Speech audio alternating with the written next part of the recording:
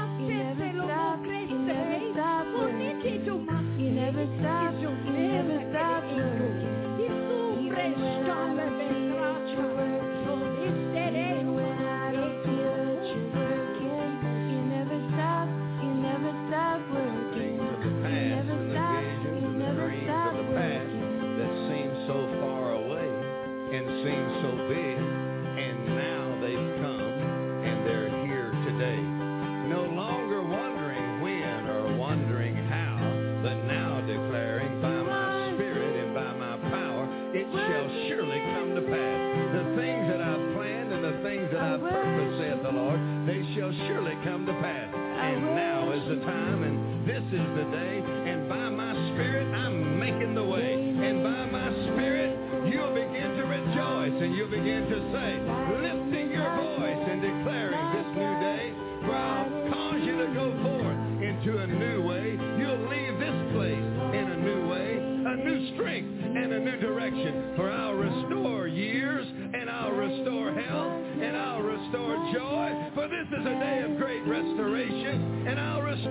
gifts of the Spirit, and they shall increase, and they shall multiply. For times of refreshing shall come from my presence, saith the Lord, and it shall fall like rain. So now I hear the sound of an abundance of rain, that it shall rain, and I will pour out my Spirit, saith the Lord. So receive it and declare it and say it's not so far away, but it's here right now, today.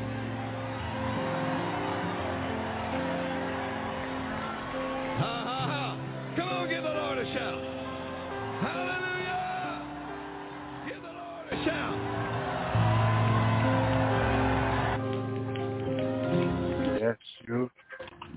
Yes, you, Jesus. Amen. Yes, you, God. Yes, you. Awesome, great, good. No one like you, the Lord. No one like you, oh Jesus. We thank you, Lord. We thank you, God. We thank you, Jesus. We thank you, Yeshua. We thank you, Jehoshua. We thank you, mighty Lord. We thank you, mighty, mighty God. We thank you, Lord. Hallelujah. We thank you, Jesus, for your love, for your mercy that endure forever. Thank you, Lord. Thank you, Jesus. Amen. Thank you, God. Praise you, Lord. Praise you, Jesus. I hope people can hear us. Amen. Tonight. Amen. I hope everything, hallelujah, is coming in clear. Thank you, Lord. Thank you, Jesus. Thank you, Yeshua. Thank you, Jehoshua. I hope our microphones are clear tonight. Thank you, Lord. We like to make sure before we go ahead and we begin the program, we know that, thank you, Jesus. Amen. We like to, hallelujah, thank you, Jesus. Make sure people are hearing the word of God, the word of the Almighty God. Amen. Well, shalom, shalom, my brother, my sister. Welcome to the Lord Tower. This is your old brother in Christ, Brother L.B. Zapata, here with my brother Tony Serrano. Amen. Thank you, Lord. Brother Tony, say hello to everyone. Hello. God bless you all. Amen. Thank you. Dear sister, dear brother, thank you very much. Hallelujah. Thank you. God is so awesome. We are excited to come in here tonight because the Lord has been good to us. The Lord has been grateful. His mercy has been with us. Hallelujah. He is a faithful, faithful God. And just when you think he has given you enough or it's going to take longer for him to show us more, his mercy is there. His open arms are there. Shalom, Brother Miguel. Amen. Shalom to each of our brothers and sisters. Amen. He is so merciful. He is so good. And in the middle of the trial and the testing, my brother, my sister, hallelujah, thank you, sister, he is with us, and he is for us. My brother, my sister, yet again, I was allowed to ask God, what's next in prayer. And I had a little concern, which we should not concern ourselves with anything. But I say concern because I can't think of another word at this moment. And it's that we're going to have to be here any longer. Is God going to grant more time? God had told me a few days before the beginning of 23 that no more time will be granted. And the Lord was standing there. His Father was speaking to me in the Spirit. So based on that, I always want to know, amen, if more time will be granted. God has said no. But I'm going to tell you what he says to me this last time.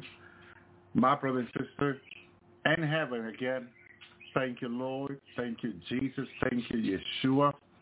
Let me tell you, I saw a glory of power that I love very much in heaven, in which we're going to be moving soon. Once the church is up there, once the church is changing, transformed, the church is going to experience God's army, God's people, okay, are going to experience the power of God like they never heard or been told before. You've never seen so much power of God like you're going to experience. I've seen it, and I tell you, I rejoice. It gives me such a joy and such a peace to see what God has in store for them that love him. He has a lot more than what we think. And very, very, very, very soon, we're going to be in his presence forever. Okay? Finally forever, I say, where you don't need to come out if you don't have to. You can just ask him, Lord, hallelujah, do I have to do this? Do I have to go there? Do you know, it's that, if I have, Lord, do I have to go back to the earth? The Lord said, no, you don't have to. So that's, it's going to be tremendously. Okay, but I got to give you this word because God gave me this word in heaven, and it's in Daniel 11. I'm going to be getting there. Okay, and then, we're going to share a few other verses. Then later on, I'll go into the revelation of what I saw, of what I experienced. I was visiting someone's mansion. Okay, I don't like to say things to people unless the person gives me permission and say, all right, you can go ahead, talk about it. Because it's we got to respect privacy. He's going to be my neighbor in heaven. And when you're a neighbor in heaven, it's really a long time neighbor. Yeah, it's not something that, I remember Brother Larry wanted me to see his mansion at one time. And he asked God. And God took me there. And I was inside his mansion. And I described here on the Lord Tower what I saw. He had curtain of diamonds, made of diamonds. Okay? Very, very expensive curtain. Okay? I haven't seen anything like this down here or anything. Okay? I remember my mom one time had a curtain between the kitchen and the living room, and it was all these fake, looked like diamonds, but they were fake, fake stone, they call them, I believe it is. But in heaven, nothing is fake. It's all real. Stuff up there, things up there are pure. Nothing fake, and that's incredible to see that. I saw it, what was it, yesterday morning? It was incredible, I tell you. Let me tell you, thank you, Lord. I had a wonderful time. I'm going to talk about it tonight. But before that, this information of Daniel 11:36 is important because God told me this in heaven because he knew my heart. He knew what I wanted to know, and he wanted to answer me this, and I thank God for this. He is so good. I'm always going to be grateful because, hallelujah, we're so little. He is so great with nothing. He's all, and he's had mercy on us, my brothers and sisters. Amen. Thank you, Lord. But we're not nothing. We're his sons and daughters. We thank him for our adopted sons and daughters. So Daniel 11:36. The king should do according to his will. And this king here is the Antichrist, in case you're wondering. Okay? The Antichrist will do according to his will. And he saw himself, which is here is talking about pride. So he will be prideful and magnify himself, which is another sign of pride. Yeah. He's just full of pride, let me tell you. He is full of pride. He exalts himself. No one exalted him. No, he does that on his own. Isn't that incredible? He does this on his own. I mean, it is just so incredible. But then when you read about him this way, who do it points to right away, Brother Tony? To whom does he relate to? Exalt himself and magnify himself. Who is that prideful in the Bible? Well, it sounds the same as Satan, right? There you go. Yeah. Thank you, Lord. There it is. That's what I wanted to get to. He is a direct seed of Satan. Okay? He exalts himself. Okay? Because is it that no one is exalting him? No one is magnifying him? It says he shall exalt himself, so he's the one that... I believe also here that in this exalting himself, AI could be used for that. All these supercomputers, this AI can be used to exalt the Antichrist, to magnify the Antichrist. And The word magnify, what does that word mean, Brother Tony? Exalt and magnify. What did magnify mean? Like making himself look great. Trying to make himself. Is that what it is? Well, if you take a magnet to something that is very little, very tiny, you can kind of make it big. So he's making himself big, okay? And God is telling us, look, he's not as big as you think. He is just making himself big. You know? And then he uses the word above every god, well, fallen angels of God. So he magnifies himself above every fallen angel, no? Yeah. That's incredible, the things you find in the Bible. And shall speak marvelous things. Okay? What is that marvelous things now? Speak marvelous things. Again, the God of God. So it'll be marvelous things. So like blasphemy, right? Is that? I also see marvelous things that sound incredible to people.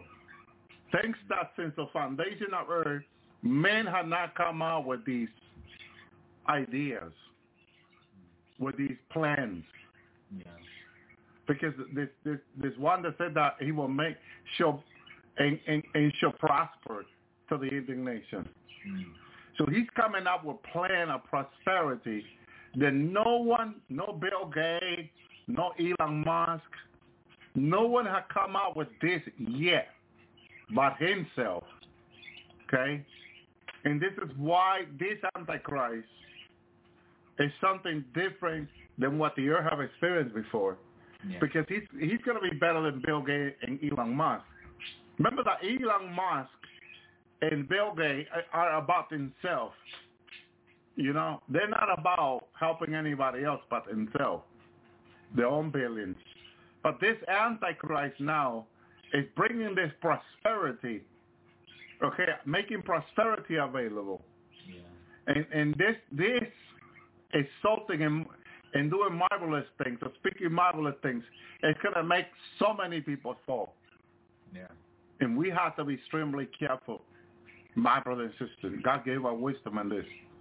Because beautiful words doesn't bring you closer to God from the evil ones. I mean, whatever the Antichrist does is not to bring you closer to God or to make you a better religious person. It is actually to make you think about someone else or praise someone else or seek someone else besides the Lord. And that alone is idolatry and an abomination. Yeah, it is. So we have to, my brother and sister, please focus only on Jesus. When the Bible says for us to put our eyes on Jesus, look up to Jesus, the Bible says. How do you look up to Jesus, who is the invisible God? The Word, the Bible. When you read the Word, Jesus is the Word. Jesus is the Bible. When you read your Bible, when you look at the Word of God, you're looking at Jesus. Look unto Jesus, the Bible says. So please read your Bible as much as you can. Read the Word of God, because it will give you knowledge and wisdom. So he shall speak marvelous things. Marvelous to who? To the world, to the people. Because he's talking about God against the God of God, against the God of Abraham, Isaac, and Jacob. Because only God is God, the big G-O-D. Yeah. He's the only real God. Amen. And shall prosper. This is going to get people, my brothers and sisters. How do he make people prosper? How do he make things prosper? He's going to bring idea, AI. You notice that everything is AI in the last days to make things produce. That's how China 30 years ago began to prosper, began to be a different nation, because they began to make robots, AI, and put it in the factory like one-hand robots who will work 24 hours and make their warehouses wealthy and make billions and trillions with them. And now that production is being planned to brought back to America and other nations to be as rich as China. because they have noticed that AI technology that was introduced in China over 30 years ago have made China very wealthy. Okay, manufacturing in China is practically just being done by AI robots. You can go on Google. I like to see it on Google myself, and see all these manufacturing companies using AI and robots to produce different stuff that are being sold to America and the world. It's bringing billions or hundreds of billions of dollars into China. And now the world is realizing we should have the same manufacturing process like China and use AI to do these things. My brothers and sisters. So again, it should prosper to the indignation be accomplished. Okay? That's indignation accomplished. It's 7 years, according to Daniel 12, divided in 3.5 and 3.5, 7-year great tribulation. That indignation, my brothers and sisters, is what 7 years will be facing. A type of evil indignation like the world has not seen before. Which indignation, Jesus said, also desolation. Everything will be desolated, destroyed. Nothing will be standing at the end of the 7 years. Because the fire, the tsunami, the earthquakes, the stone falling out from the star, the meteor, will have destroyed everything. My brother and sister, God don't want anyone to perish. God doesn't want none of us to stay behind. My brother and sister, none of us to stay behind. God wants us to escape the judgment that is at hand. This judgment is not far off. This judgment is at hand. It's practically here. This is why the war in Israel has begun. And earthquakes and tsunami about to hit this country. And it's already here in the earth. Like Chile got hit by 6.7 a few days ago. Destruction is coming on the earth like never before. My brother and sister. Amen. So here's the word. For that which is determined shall be done. That's the title of this message. That is determined shall be done. That's what God says to me. Okay? I wanted to know if there's more time that will be granted. And the word that God gave me is for that is determined shall be done. It already been determined by God that this is the end of all things. My brother and sister. And all we have to do now is continue to repent, continue to come under the blood of Jesus through repentance every day, as much as we can every day. Be ready because this shofar, this trumpet, will sound very soon. Whoever is ready, the Lord is coming. Whoever is ready or not will have to immediately realize if they're ready, they'll be changed. They'll be transformed. If they're not, they're staying behind. They'll be vomited if they've been a Christian. Staying behind, rejected by the body of Christ. That's what vomiting is. They will be left behind, my brothers and sisters. And that is very, very sad. Go ahead, brother, and read Revelation 13 about the beast and his exaltation to himself, so we get an idea what the world is about to live and encounter for 7 years. Yeah. The whole chapter, right? Yes, go ahead. And I saw a beast rise out of the sea, having 7 heads and 10 horns, and upon his horns were 10 crowns, and upon his head the name of blasphemy. And the beast which I saw was like a leopard, and his feet like a bear, and his mouth as the mouth of a lion. And the dragon gave him his power and his throne, and great authority. And I saw one of his heads as it were wounded to death, but his deadly wound was healed. And all the world wondered and followed the beast. And they worshipped the dragon which gave power unto the beast, and they worshipped the beast, saying, Who is like unto the beast, who is able to war with him? And there was given unto him a mouth that spake great things and blasphemies, and power was given unto him to do 42 months. And he opened his mouth unto blasphemy against God, to blaspheme his name and his tabernacle, and them that dwell in heaven. And it was given unto him to make war with the saints and to overcome them. And power was given him over every kindred and tongue and nation. And therefore all that dwell upon the earth shall worship him, whose names are not written in the book of life of the Lamb, which was slain from the beginning of the world. If any man have an ear, let him hear. If any lead into captivity, he shall go into captivity. If any kill with a sword, he must be killed by a sword. Here is the patience and the faith of the saints. And I beheld another beast coming out of the earth, which had 2 horns like the lamb. 2 horns like the lamb, but he spake like the dragon. And he did all that the first beast could do before him, and he caused the earth and them which dwell therein to worship the first beast, whose deadly wound was healed.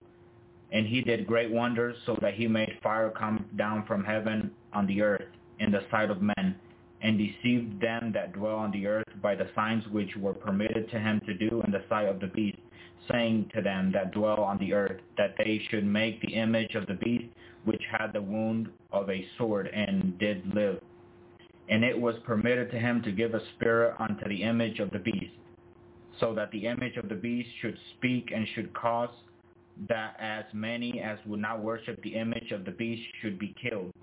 And he made all, both small and great, rich and poor, free and bond, to receive a mark in their right hand or in their foreheads, and that no man might buy or sell, save he that had the mark or the name of the beast or the number of his name.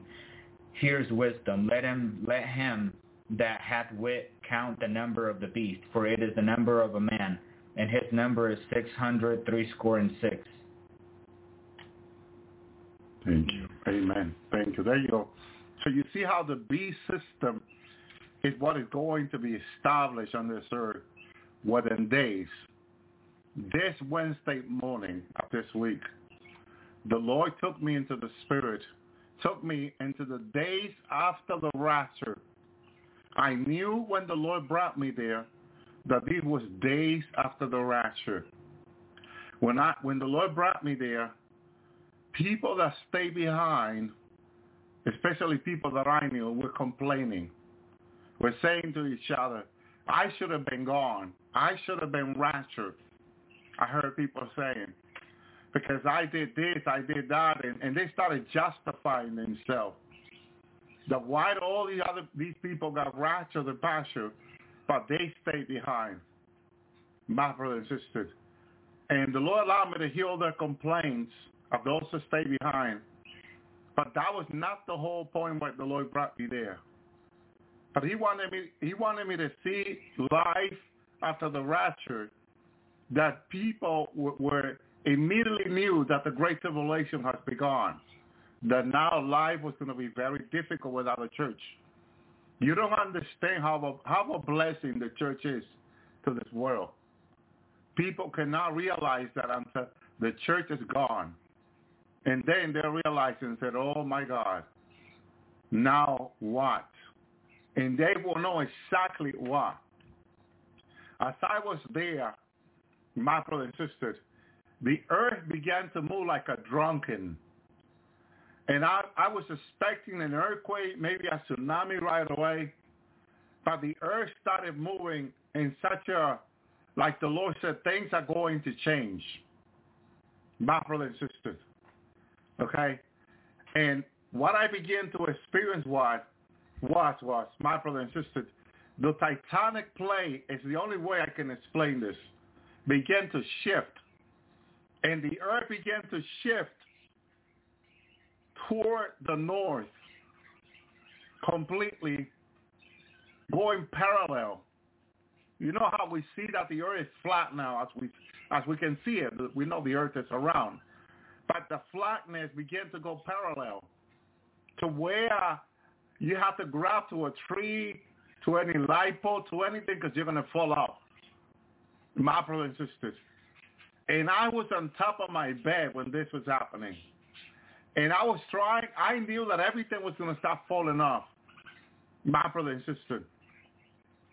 And I began to grab myself for whatever I could. I began to kind of be so scared. Like the rest of the people I can see people grabbing themselves to anything they could.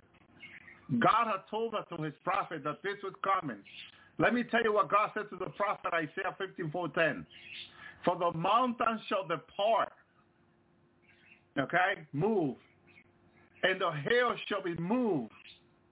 God said to the prophet Isaiah, but my kindness shall not depart from thee, neither shall be the covenant of my peace be removed, saith the Lord that have mercy on thee. But God says very clearly, okay, that the mountain will depart. This is what I was experiencing. The mountain now were instead of standing up as they are now, they began to go sideways. That means the stone are going to start falling down. They're departing. They're living. They're going down. My brother and sister, like into the sea. Okay? I didn't remember this in the dream that Isaiah 54. I remember the Titanic plague. I remember that the Bible said that the earth will move like a drunken. But this depart that I read in Isaiah 54:10, that the mountains shall depart and the hills shall be removed. God said it would happen. This is nothing new. This word is like about 3,000 years old. My brother, this is why we need to study God's word and read it. Okay? And people, you can hear people screaming. You can hear the panic. And when I wanted to panic, the God, as he said here, but my kindness shall not depart from thee. My kindness. The Lord was with me to comfort me. At that very moment, like my son, they are afraid. They can be screaming, but not you, because I am with you. The Lord was there with me through it. Thank you, Lord Almighty. Hallelujah. His comfort, his kindness, he said, will not depart from us. Neither shall the covenant of my peace. He wanted me to have peace in the middle of this mess. My brother and sister, in the middle of this partition to the earth, he wanted me to have peace. The earth, the mountain, will be in departed. Will be in depart. Breaking off is another word. The mountain was breaking off. The hill was being moved. Who would have thought such a thing will be happening? My brothers and sisters. And it was happening. I was going through it with the rest of the people. And I can hear the screaming, the scare, and I can see people falling off. Hallelujah. People falling off, and they're departing. As Paul said to the Thessalonians, that are departing is coming first to the Geneva Bible. Then the men of sin will be revealed. Everything is according to that which that's been determined. God said to me in heaven. It's been determined. When something is determined, it is already the plan of God. It's already in his word. He spoke it through his prophet. Hallelujah. Thank you, Lord. Job 14:5. Seeing that his days are determined, and the number of his months are with thee, thou have appointed is bound that he cannot pass. It's been determined by God. My brother and sister. Isaiah 10:23. For the Lord God of hosts shall cause a consuming, even determined in the midst of all the land. How much land? Of all the land. It's been determined by God. My brother and sister. Hallelujah. He says in Job 18:4, he tears himself in his anger. He shall the earth be forsaken for thee, and shall the rock be moved out of its place. It's in his anger that God is doing this. It's in his anger that these things are going to come to pass. They're going to come to pass because he is angry. That's what Job is trying to tell us. God is angry. And so these things are going to come to pass. Hallelujah. Thank you, Lord. Thank you, God. Praise you, Lord. Psalm 46:2. Therefore he will Now fear thou, and the earth be, if the earth, that the earth be removed, and thou mountain be carried into the midst of the sea. This is what I saw the mountain doing, falling into the midst of the sea. It's coming. It's close. I would say it's within days, maybe weeks. My brother and sister. So what are people doing with their lives? What are people doing? What is humanity doing today for their lives? Because I asked myself in prayer last night, what is faith? Because I know the Bible said what faith is, the things that we hope for. But what is faith? Faith is relationship with Jesus. Faith is believing him and being in a personal relationship with him. My brothers and sisters, hallelujah. The plan of God was never for this earth to be removed. He says that in Psalm 104:5, who laid the foundation of the earth that it shall never be removed. This was his original plan. But his original plan now, it's like it has a plan B. Because it's being removed. Hallelujah. But those that trust in the Lord, what happened? Psalm 125:1. But they that trust in the Lord shall be as Mount Zion, which cannot be removed, but abideth forever. As I was in heaven, God wanted me to see something special. As he showed me in the millennium, a woman will compass a man, says the prophet. I saw this now in heaven. I was in heaven a few days after the rapture. I began to enjoy the beautiful presence in mansion. I was in front of this mansion that I can recognize. The Lord had brought me there before. And the Lord had revealed to me that I'm going to have neighbors with me in heaven, brothers and sisters, from the Lord's hour. They're going to be my neighbors. And when the Lord revealed this to me, I rejoiced because I said, I'm going to have great family in heaven, that we can come together, my brother and sister. And I remember when the Lord showed me that, we were in my mansion in the living room around the table sitting, all my brothers and sisters in the glorified body. We were sharing like in a meal together. And we were speaking wonderful things that God has done with us. It was wonderful. But in this revelation was different. As the Lord was leading me to go and knock to his brother's house, his mansion, I began to knock at the door. The brother was thousands of miles away. He's one of the brothers now in his glorified body in heaven, this time in heaven. But the brother heard me knocking at the door. He was thousands of miles away. And I saw from the distance in the spirit, he turned around and flew back. He was back thousands of miles away. He flew back to the house. In a second, he was right beside me. And he said, Brother Owie.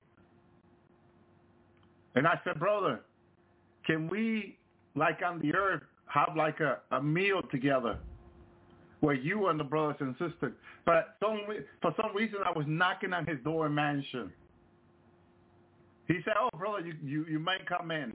I come into his mansion. I'm looking at his mansion, and I marvel at how big it was and how beautiful. I began to look around. Whoa, brother. And I noticed he even has stove. He had things, but these were, I would say, specially made. I said, brother, have you used your stove yet? He says, no. He didn't have time to go into his kitchen, open the stove or open the fridge or anything, because he has been spending time with God, in the presence of God, enjoying everything Father has for him. And he's been talking to me about it, so I don't know how many months now. And this brother, I tell you, I was inside of his mansion. I was marveling at what God is giving him. My brother and sister, beautiful. Everything, he's going to love it. I know that he's going to love it. I was not allowed to go into his bathroom, things like that, because There are things that he's going to see it for the first time. No one else can. Amen. Thank you, Lord. But I tell you, it's going to be incredible. And this was days I knew after the rapture. We already got acquainted with heaven. We were already going out and doing this, doing that. It's like nobody has time for their mansion. I know people say, I'm looking forward to my mansion. But no one will have time for it. And literally, you won't have time because you will prefer to be doing and having other things like going to Father's throne, going and enjoying. Heaven is so big. Heaven is so endless. And there's so much you can enjoy. You'll see when you get there. There are endless of things you could be doing in heaven. And you're not going to be spending a lot of time in your house, in your mansion. For some reason, God wants to give us a house, a mansion in heaven. But it doesn't mean that we're gonna be spending so much time in it. We can go to it, to our house. We can go lay down. I don't know for what reason, because you won't be tired. But you can go sit around with your brothers and sisters, have a conversation as the Lord has shown me, enjoy everything that God has made for us. It's going to be awesome. I'm looking forward to it. You know, I said, brother, do you remember when we did Grill on the Earth together, and for all of us? And he says, yeah, Brother Ellie, can we please have some time like this here? He says, yeah, of course we can. So I said, went into his kitchen. He had not used a stove or anything, and it was such an incredible stove. Like, wow, this is, awesome. But we were willing to do this. He said, yes, thank you, Lord. But the amazing thing is that when I saw him, he was moving in the power of God in heaven. He was learning things in heaven, incredible things in his glorified body that people would like to enjoy, that people looking forward to enjoy. He was enjoying God. He was enjoying the presence of God. He was enjoying the mystery of God. Like Sister Essence, who can move in the power of God so incredible. He was out there spending time with God, learning about God. I can understand that, yes. We're looking forward to spending time with God. And that is what it should be about, my brother and sister. Look forward to the planet. God loved heavenly-minded people. Remember, Brother Richard? God loved heavenly-minded people. People that are looking forward to spending time with God, doing this, doing that. Because God, he's going to answer the petition of our heart. If that's what you love to do, God will give you plenty of time in heaven to do it. You will enjoy God. You will enjoy his presence. You will be full of peace. You will be full of joy. Okay? You will be full of his love. My brother and sister. Thank you, God. Thank you, Jesus. And I saw him like moving, like flying, but in the presence of God. He already, days after arriving there, he already knew how to do all these things in God. Because the knowledge in heaven, it is imparted into you, and you begin to learn it quickly. Okay? Now, where do we relate this to? 2 Thessalonians 1. Go ahead, brother. Begin to read that. You're going to notice something here that I want to share with you. Thank you, Jesus. Chapter 1, right? Chapter 1. 2 Thessalonians chapter 1. Okay. Says, Paul and Silvanus and Timothy unto the church of the Thessalonians, which is in God our Father and the Lord Jesus Christ. Grace be with you and peace from God our Father and from the Lord Jesus Christ.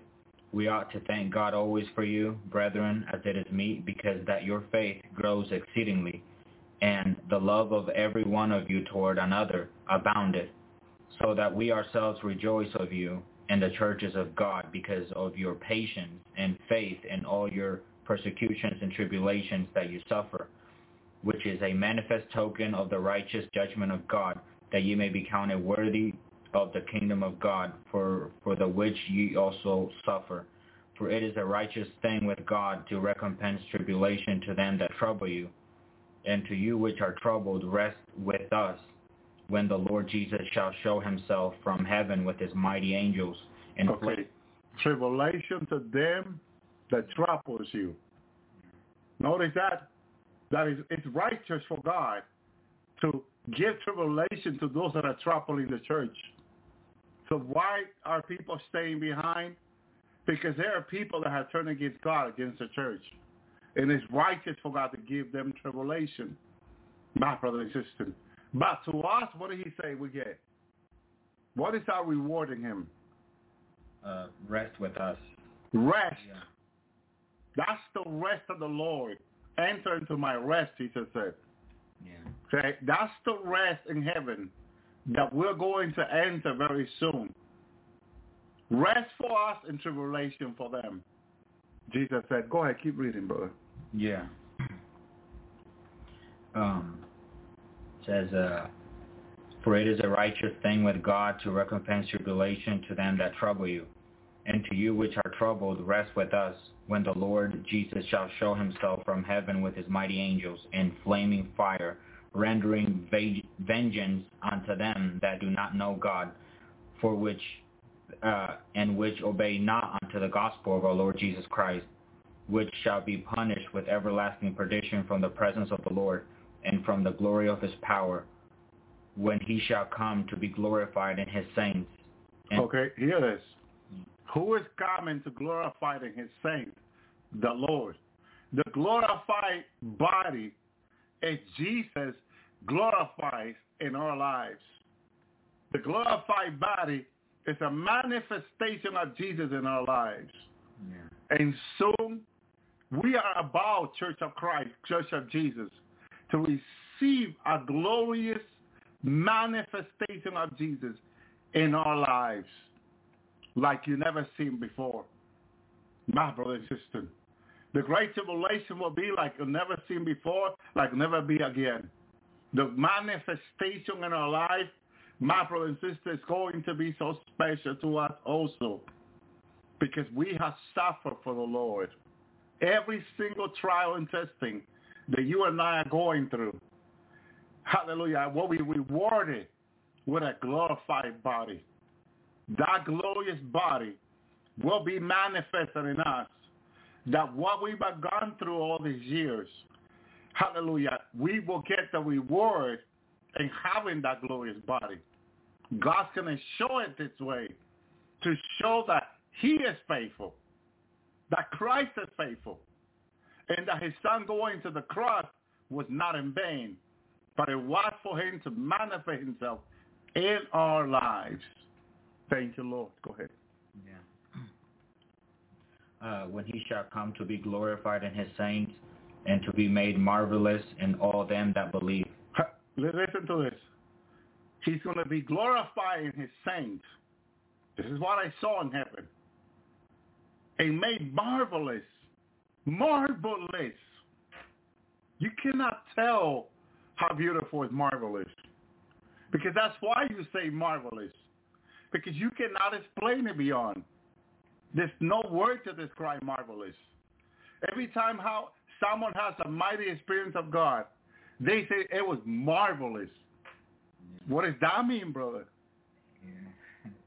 Yeah, the first word is you marvel. It's when you, like I said, when you're in awe, you can't really explain. You can't explain it. There's no word to it. Yeah. You know, you're just like, wow, it was incredible, marvelous.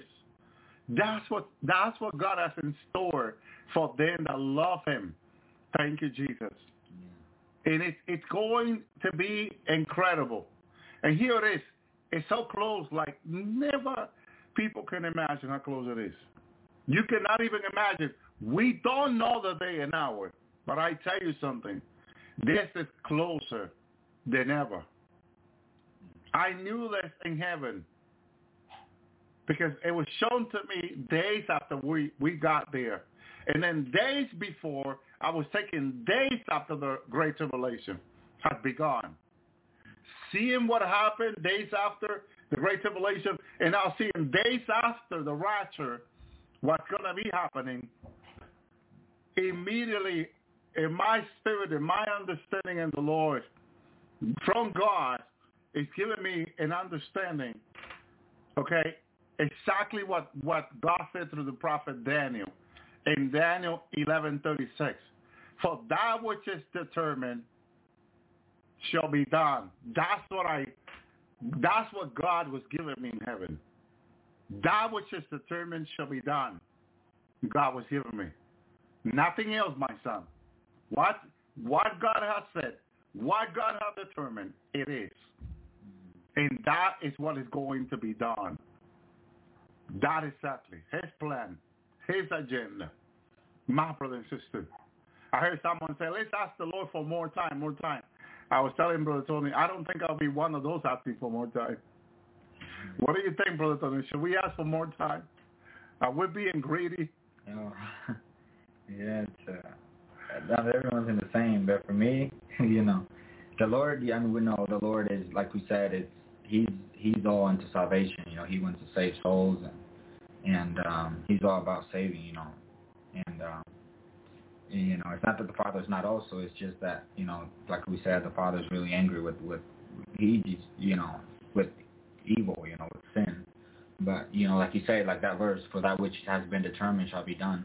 And we understand. We, like me, we want to be with the Lord, but it's when Father says that, when Father says for that which has been determined shall be done, when He says it, that's how it is. That's how it is. We did what we could. Because we have the mind of Christ. We pray for others. We do the same thing. I fear God. Let me tell you, I fear God, and fear of God is to stay away from evil, right? Yeah. To hate evil, I believe it says. Yeah. The fear of the Lord is to hate evil, and I repent if I added anything. I repent if I take anything away from what I'm supposed to say. I'm repenting for things that, I don't want anything to keep me from going to heaven. From God to say, well, you're going to have to stay because you said this or you did this. No, I'm checking myself with the Lord personally. Yeah. In that regard, I do not want to stay behind. I know the outcome of the people staying behind. Pain and suffering. Yeah. Okay? I don't want that for myself. I want to go with God. I want to be in peace and joy. Yeah. That's where I want to be. I want to be in the presence of Father. I want to be with God. I want to be able to go to the throne of Father and speak with Father and say, Father, tell me about this or that. Mm-hmm. Explain this to me. I didn't understand this very, very well. Can you explain it to me? And have Him give me an explanation one-on-one. Spend that time with Him one-on-one. Uninterrupted, what do you say? Yeah. No distraction. No distraction, no cell phone, no computer, no television, no internet. That time with Him where we hear what He has to say, where He will explain what is in our heart. And then as He answers what is in our heart, I remember it gives us peace. It gives us fulfillment in our heart. Those many questions that some of us have in our heart, it makes you uncomfortable. It takes your peace away. But once the Lord answers what is in your heart, it'll give you peace about life, the future, heaven. You get to enjoy what God has for you. And that's why I want to be able to enjoy everything He has for us, my brother and sister. Amen. And when the angel came to Daniel, my brother and sister, there was some thing here that was taught to Daniel in Daniel 9:27, and he shall confirm that covenant with many for a week. Okay, and in the midst of the week, he shall cause the sacrifice, the oblation to cease. The Antichrist plan is to hurt the Jewish people. And the word it is for today is hurting the Jewish people. He's going to cease they finally will get to have a third temple. He goes now into the third temple, and he sees the sacrifice. For an overspreading of the abomination, he shall make it desolate, even unto the consummation, and that determined shall be put upon the desolated. Notice the other word here again, determined. Yeah. The only one that determined things is God. And God said that it will be determined. Daniel 9:26, and after 60 in 2 weeks shall Messiah be cut off, but not for himself, after the people of the prince. He shall come and shall destroy the city and the sanctuary. And the end thereof shall be the flood, But going back there, the city in the sanctuary, that was the third temple in the sanctuary. The city of Jerusalem in the second temple, was destroyed. Then at the end thereof, there should be what a flood. This is the Antichrist coming with his army. What I would say with the world army, where I saw Russia, China, United States, Germany, and all those countries. They're coming against Israel, hallelujah, should be like a flood. Can you imagine a flood? It's like all the mountain of Israel, the valley, Armageddon, full of army from everywhere. Okay? Coming against Israel like a flood. Until the end of the word, desolation are determined. Okay? So the Gentile will straight up on the Jerusalem, but its answer is determined. Determined. Who determined everything? God does, my brothers and sisters. And our time has been determined. Go ahead, go back to, because we're talking about heaven here. Yeah. Thank you, Lord. Back to verse 10. When he shall come to be glorified in his saints, and to be made marvelous in all them that believe, because our testimony toward you was believed in that day. Wherefore we also pray always for you, that our God may make you worthy of this calling, and fulfill all the good pleasure of his goodness, and the work of faith with power. Wait, hold on. The work of faith. So faith there is manifest now in power. Yeah. Yeah. You see why the saints in the glorified body, when they get changed and transformed, they begin to move in a power that no one has ever seen? Because now the faith is totally different. Yeah. It's working power now, and in the power of God. God said, my mighty power will be in you. Oh, my mighty power will be in you. So that gives you a clear understanding what is going to be happening in the days to come with the church when it gets changed and transformed. This is what in days. Yeah. We are so close. We just don't know the day and the hour, but we know, my brothers and sisters, I remember the Lord months ago began to talk to me about the 3 days of darkness. I was coming on the Lord's hour, excited to tell people, look, the 3 days of darkness is close. Because the Lord was letting me know it's close, it's close. It's very close now, I can say, the 3 days of darkness. My brother and sister, I got to warn people with such an urgency, and I'm going to tell you why. We're about to go into a darkness in the United States for weeks and months and maybe a year. We're about to have power outages in the United States like people cannot imagine. This earthquake and this tsunami, the eastern tsunami that is about to, I heard the Lord with an audible voice spoke to me a few days ago that the earthquake in California will follow the eastern tsunami. It's very close, my brother and sister. And what the Lord has shown to me months ago is that we are not going to have power cell phones or anything that we are accustomed to until now. We're about to lose all that. So how do you live? The Bible said, let not your flight be in winter. We're about to go in winter.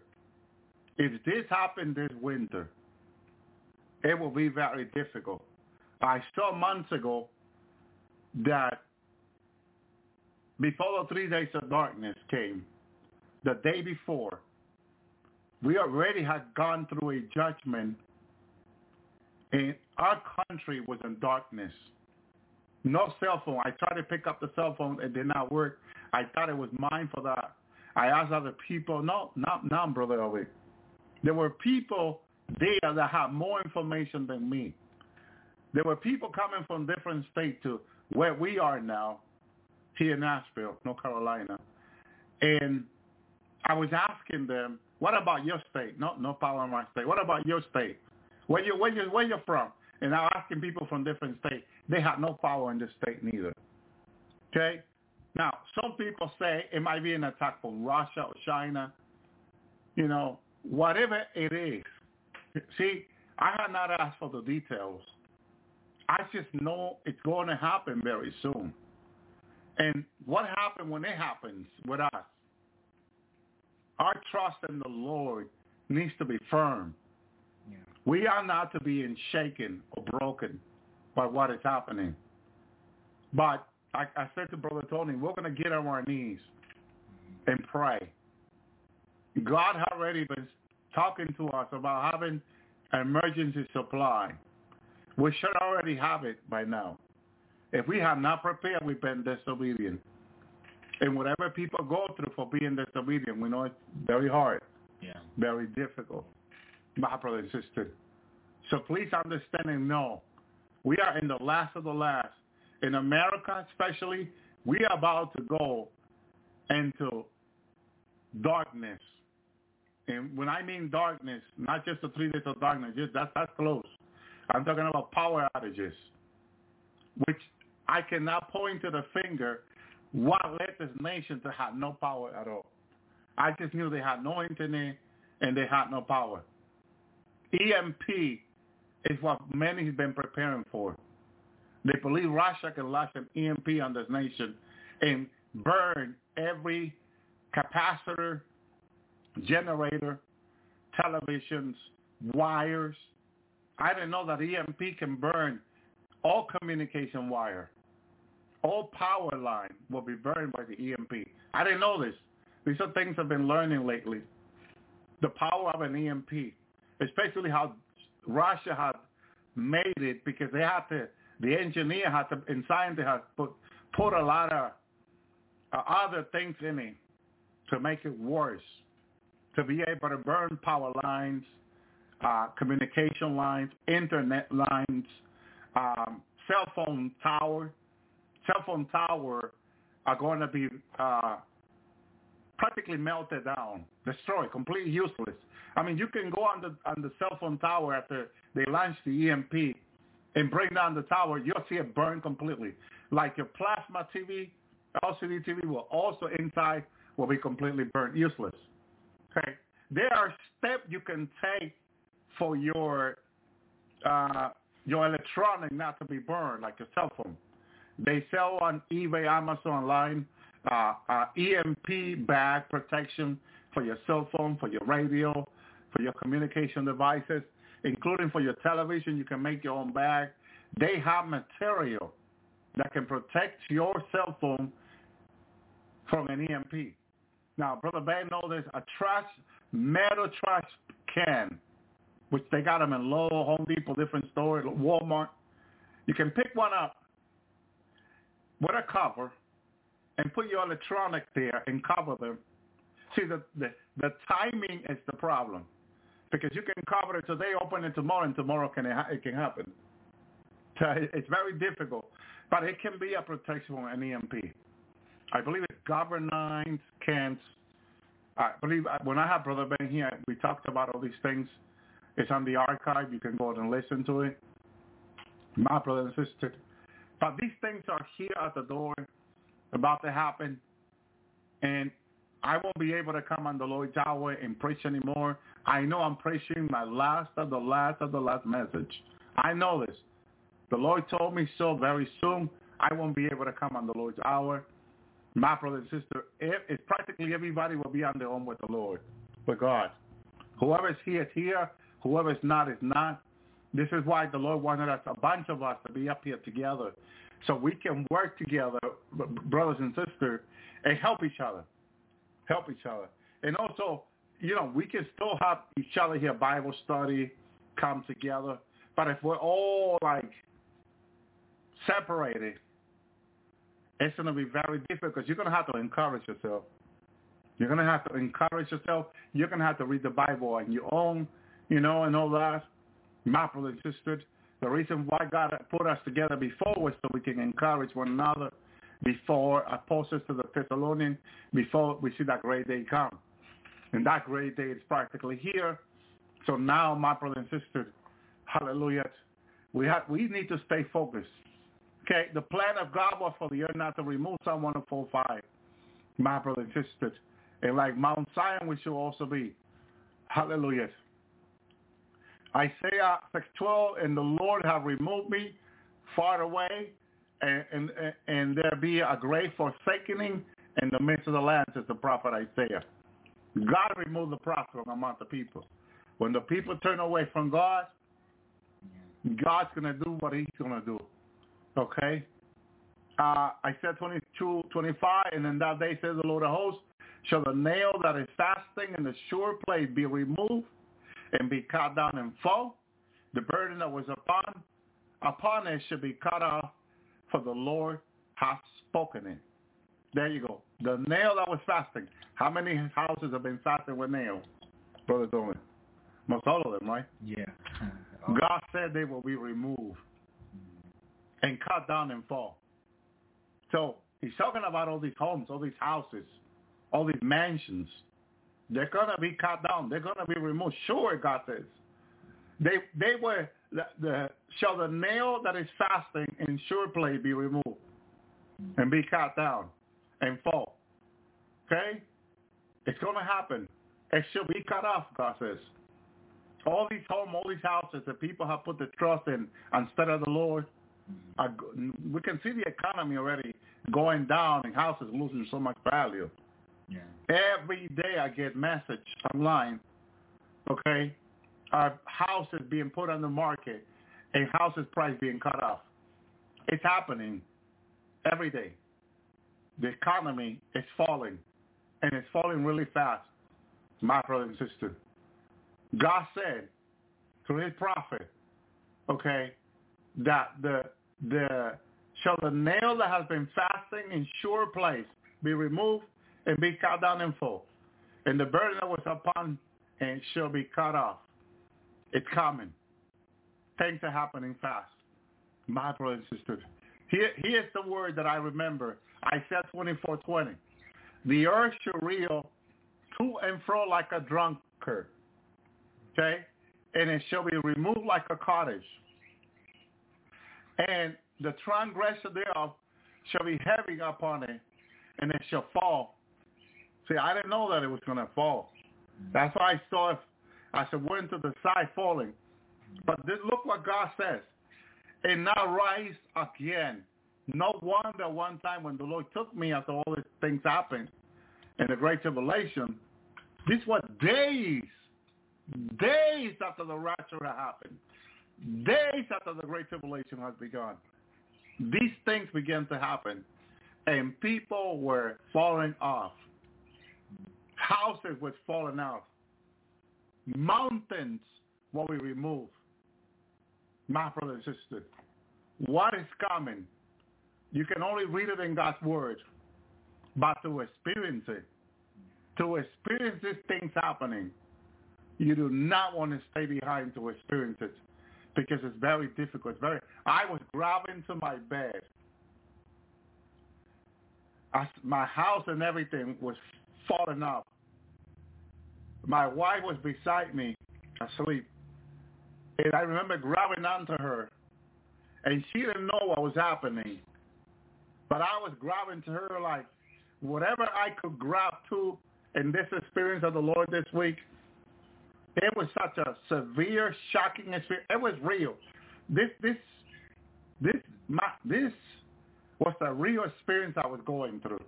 The Lord made it so real for me. My brother and sister. My wife didn't know what was going on with me because I was grabbing to her because everything was falling off. It's coming, it's close. And these were days, I knew days from the Lord. Okay? The earth shall reel to and fro like a drunkard. It's coming. Just like a drunkard is going to reel, my brother, to and fro. And shall remove like a cottage. You know how a cottage is removed? The earth will be removed the same, my brother and sister. And why is the reason that this is happening so violently? The transgression thereof shall be heavy upon it. The sin that is on the world today is too much for this world. The world cannot take it. The earth cannot take the sin that is upon it anymore. Especially with so many fallen angels around, so many people killing innocent babies. Where one stay in 1 month can have over 1,000 babies disappear. This is too much. This is too much. Someone had a dream not long ago, a few days or weeks ago, in heaven. They saw Jesus with millions of babies around him. And he says, they will pay for this. All these babies that are being aborted on the earth, killed, are entering heaven. The mercy of God. But the Lord God said, they will pay for this. They will pay for this. They're killing the innocents. My brother and sister, having no mercy on the innocent. God said they will pay. Hallelujah. Isaiah 30:20. Does the Lord give you bread of adversity and water of affliction? Yet shall not thy teacher be removed into the corner anymore. By thine eyes shall see thy teacher. We will see Rabbi Jesus. We will see him. Hallelujah. Thank you, Lord. Thank you, Jesus. Thank you, Yeshua. Hallelujah. God said through Jeremiah 4:1, if thou wilt return, O Israel, saith the Lord, return unto me. If thou wilt put away thy abomination out of my sight, then shalt thou not be removed. But that means that if people don't put away their abomination, okay, they're going to be removed. They're going to be removed. This removing is what I was experiencing. It's violently. It's severe. My brother and sisters, I will not that anyone will be in the middle of this. Hallelujah. I don't know how much of this, Jeremiah 4:11, apply to the Israel right now. What do you think, Brother Tony?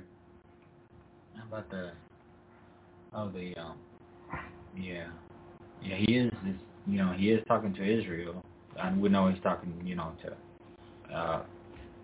all of us, the whole world, but specifically he is talking to Israel, to put their abominations out of my sight, Amen. Yeah.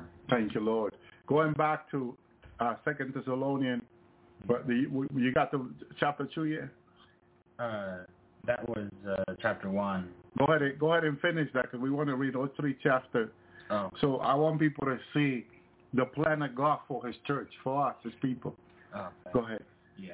The last ones were of that chapter was, wherefore we also pray always for you, that our God may make you worthy of this calling and fulfill all the good pleasure of his goodness and the work of faith with power, that the name of our Lord Jesus Christ may be glorified in you, and ye in him, according to the grace of our God and of the Lord Jesus Christ. Amen. Now, chapter 2. Now we beseech you, brethren, by the coming of our Lord Jesus Christ, and by our assembling unto him, that ye be not suddenly moved from your mind, nor troubled, neither by spirit, nor by word, nor by letter, as it were from us, as though the day of Christ were at hand. Okay, hold it there. Notice how the apostle here began his letter to the churches, to the brothers and sisters, that they will not be moved or shaken by spirit. What is he saying there? That there will be teaching of spirit in the last days. There will be demons teaching people.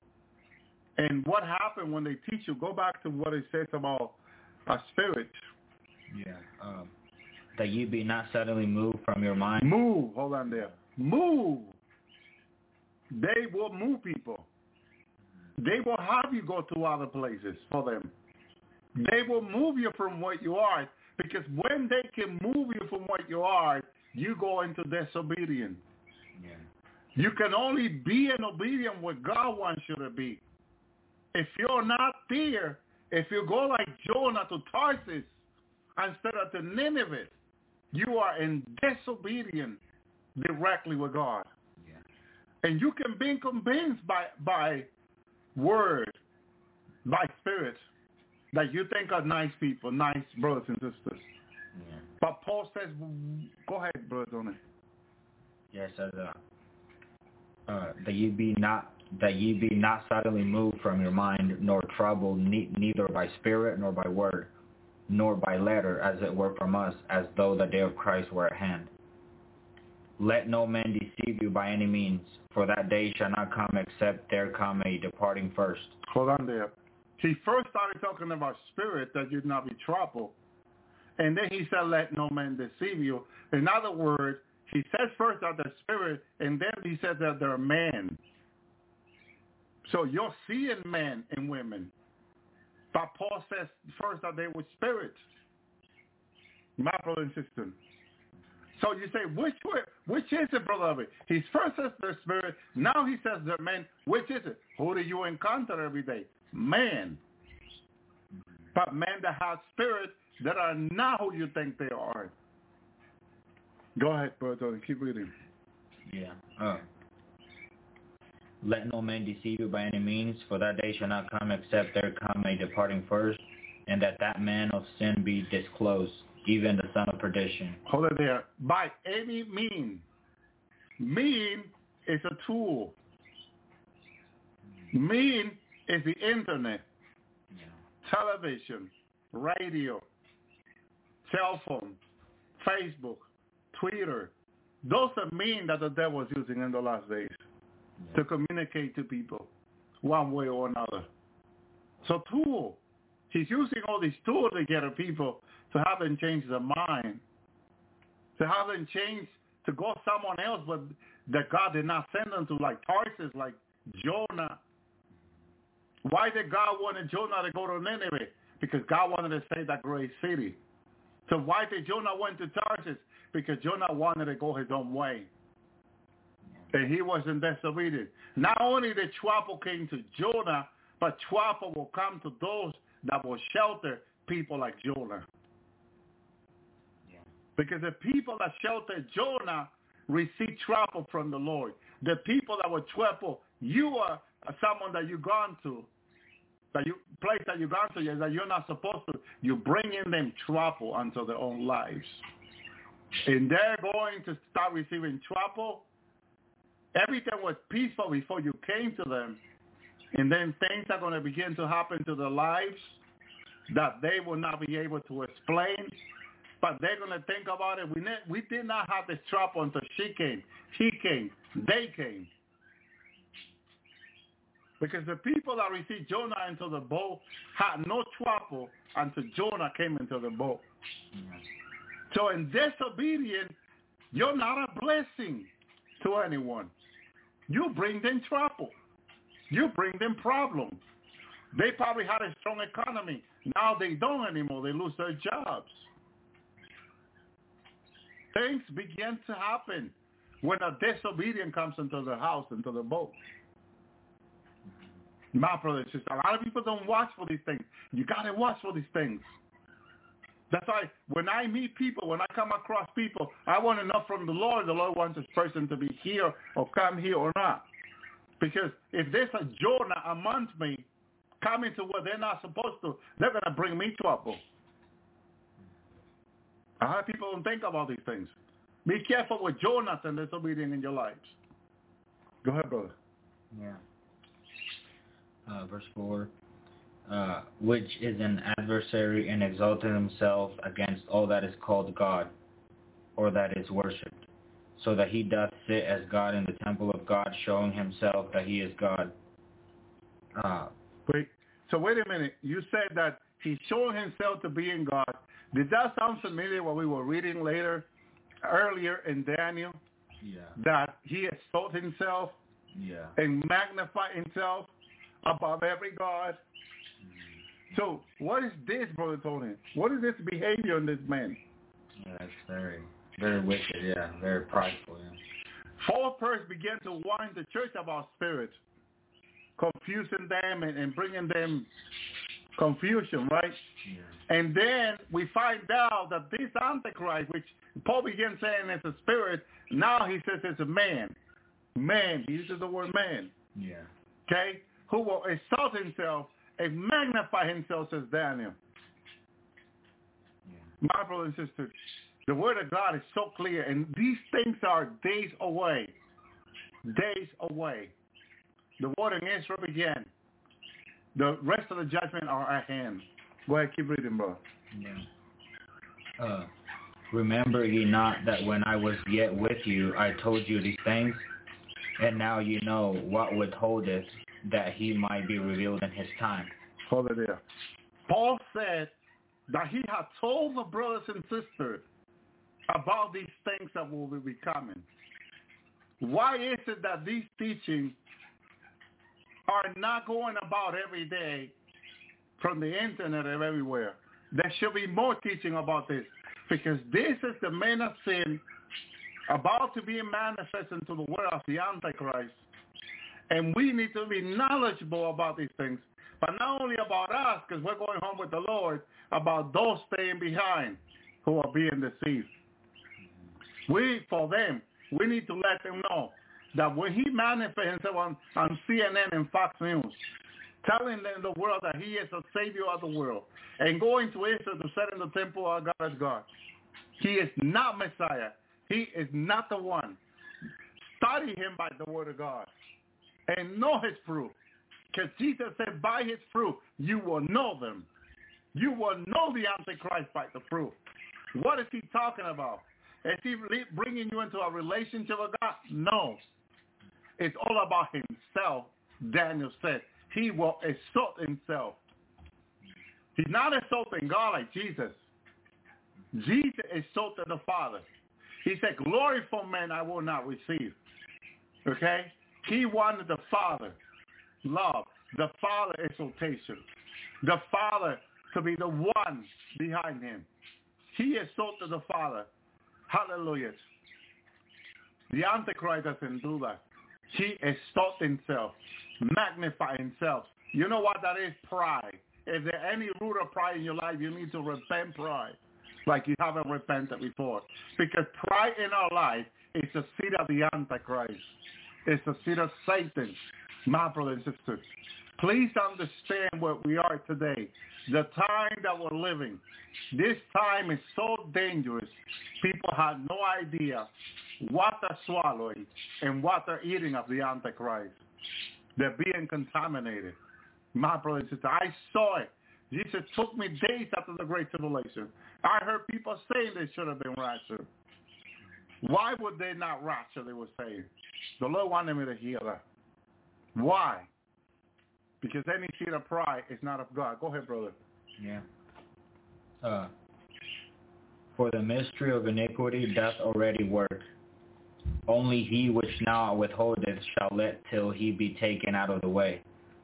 And then shall that wicked man be revealed, whom the Lord shall consume. Who is the one holding it back, brother? The Lord. The Lord, yeah. His spirit in our lives is the hope of glory. Christ in us. My brother and sister. Almighty God is in us. And if God is for us, who can come against us? The Antichrist cannot come against the church because God is with us. And if God is with us, who can come against us? Right. He will not allow the Antichrist to hurt us. Yes, we are tempted. Yes, we are tested. But we know that temptation comes, according to James, out of our own desire, my brothers and sisters. And out of our own desire, we are enticed, my brothers and sisters. And God wants us to watch out. Hallelujah. Thank you, Jesus. Blessed is the man, James 1:12, that endure temptation. For when he is tried, this is God, he shall receive the crown of life which the Lord hath promised to them that love him. God's test is for us to get a crown. Okay? But this is not the way the devil works. Now listen, let no man say when he is tempted. Okay? Because there's a lot of people blaming God for what they're going through. But God has nothing to do with what they're going through. Listen what the word of God says. Let no man say, and that's men and women, say, when he is tempted, that I am tempted by God. People say this all the time. They say that God is the one doing this. Okay? So, God cannot be tempted with evil. God will not tempt you with evil. Neither tempt to hate any man. No temptation comes from God. They come from the devil himself, from fallen angel, fallen demon, but not from God. Please listen to this. This is important. Because in your tempting time, take authority, bind the demon, and rebuke that demon in the name of Jesus. I had a sister contact me. She was going through something like this. And why is God doing this to me? I said, sister, hold on a minute. I want you to take authority over this temptation that you're going through. God is not doing this to you. Let's take authority over this right now and bind this in the name of the Lord. Begin to rebuke this in the name of the Lord. Yes, brother. Yes, brother. And begin to do this. My brother and sister felt this stuff leaving her and began to feel free. She says, I didn't know this, brother. How do you know this? Let's go back to the word of God. Let no man say when he is tempted as women too. I am tempted of God. For God cannot be tempted with evil, neither tempted any man. God doesn't use evil to tempt you. It's not God. This is not God. And if you think it's God, you go into this, bind this demon, bind this principality, cast him away from your life. God is not doing this to you. The devil is. Thank you, Lord. Thank you, Jesus. But every man, how does the devil get to you? But every man, that means women, is tempted when he is drawn away by his own lust and enticed. What is the demon doing here? What is this principality doing here? He is using your weakness. He is using what you like and enticing you. Like they get enticed to pornographic material. Okay? Pornographic conversation. Okay? Different way the person is being enticed to be enticed to fornicate and much other things. Okay? But it's not God doing this. This is not God. These are demon and principality doing it. This is the work of the devil. But people are saying, why is God doing this to me? No, God is not the one doing it. You need to understand. Begin to take authority and bind this demon off your life, off your home. Because God is not doing this. It's the devil doing so. God is trial. God will try you. But for you to receive a crown, the Bible says. Not for you to fall. He's not going to give you a try that you will fall. No, he will not give you more than what you can handle. He will not give you more than what you can handle. Okay? Verse 15. When the lusts are conceived, okay, it brings forth sin. Okay? For something to conceive, two needs to come together. That is basic. Okay? And sin, when it's finished, bring forth death. Okay? Opens that door to death. That's why the person can be laying in bed, dying in the hospital, and someone needs to go minister to the person, pray for the person, for God to heal this person. Do not err, my beloved brethren, for every good gift, every perfect gift is from above, and come down from the Father of light, for whom there's no variableness and no shadow of turning. In heaven there's no shadow of turning. Okay? Of his own will, he begot us by the word of truth, that we should be a kind of the first fruit of his creation. A kind because Jesus is the first. And then we come to be in one with him. My brother, my sister. Thank you, Lord. So it is out of our own lust that the demon will use against us. Your own desire he used to entice you, to make you fall in sin, because when you sin, you fall. Therefore, my beloved brothers, let every man be swift to hear, slow to speak, and slow to wrath. That's slow to be in anger. We cannot be getting angry easily, because that also will open the door for demons. When you and I get angry easy, we open the door for demon of anger to use us to attack us and make it worse. We need to be careful. For the wrath of men working out the righteousness of God. If you get angry all the time, there's no righteousness of God in that. There's only sin and evil. My brother and sister, in other words. Therefore, lay apart all filthiness and superfluity. With superfluity, my brother and sister, if we go explaining superfluity, how do we explain this, Brother Tony? I don't know. Dude, Superfluity. I never really. You know, we read another Bible that calls it homosexual. Oh, yeah. You remember we were reading earlier, another Bible we have there. It calls that homosexual. So lesbian sin, homosexual sin. That's what it's called. My son was reading it and we were like, wow. Yeah. It goes straight to the point. And that's the fact of the matter. Yeah. Okay? We have to call it for what it is. People start calling sin long time ago. And that's been a problem. Because then people sin and think it's okay. No, we got to call it for what it is. Okay? You women should not be feeling to be in a man or desiring to be in a man, like having surgery to be in a man, or the same with men. You should not be having surgery to be in a woman. Okay, and all that. If you're being attacked this way, that's a demon. That is a principality from the pit of hell. The devil is using your lust and your desire. It's enticing you to do these things. These things are not of God. You need to repent. You need to get in serious fasting and prayer, repenting before God, seeking God totally with all your heart, repenting of the sin, asking the Lord to set you free. He came to set the captive free. Okay? My brother and sister, this is important. Please understand. Therefore, lay all filthiness and superfluity and wickedness. Lay it apart. Take it out of your life. When you need to lay something apart, you need to take it out of your life. It's not okay for these behaviors.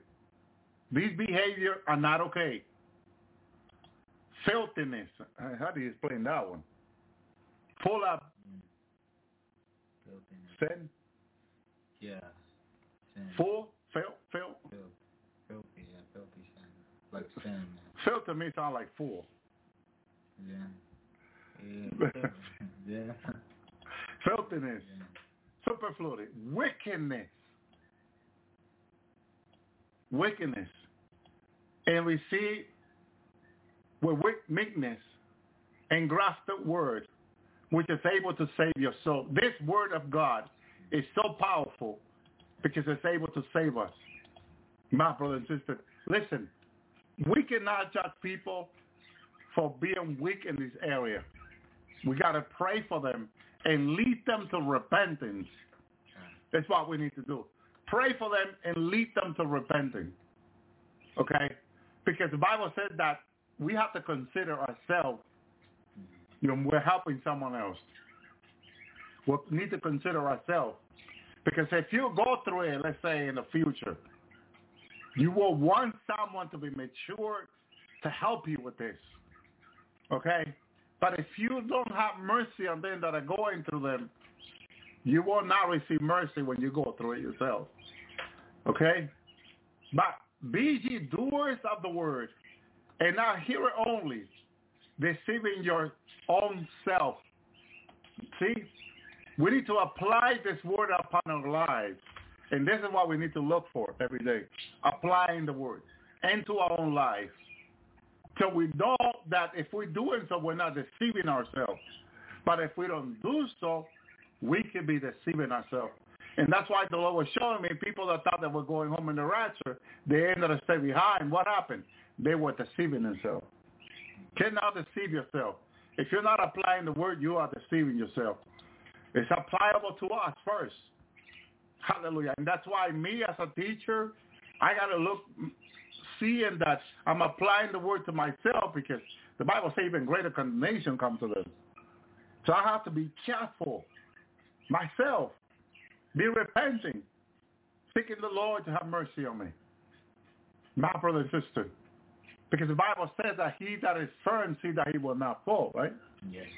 So we have to look for ourselves that we don't fall, my brother and sister. Verse 33. For any be hearers of the word and not doer, he is like unto a man beholding his natural face in the mirror. So what he sees in the mirror, that's not him. Verse 24. For he beholdeth himself, he goes his way straight away, forgetting that the manner of men he is. Because, thank you, Lord.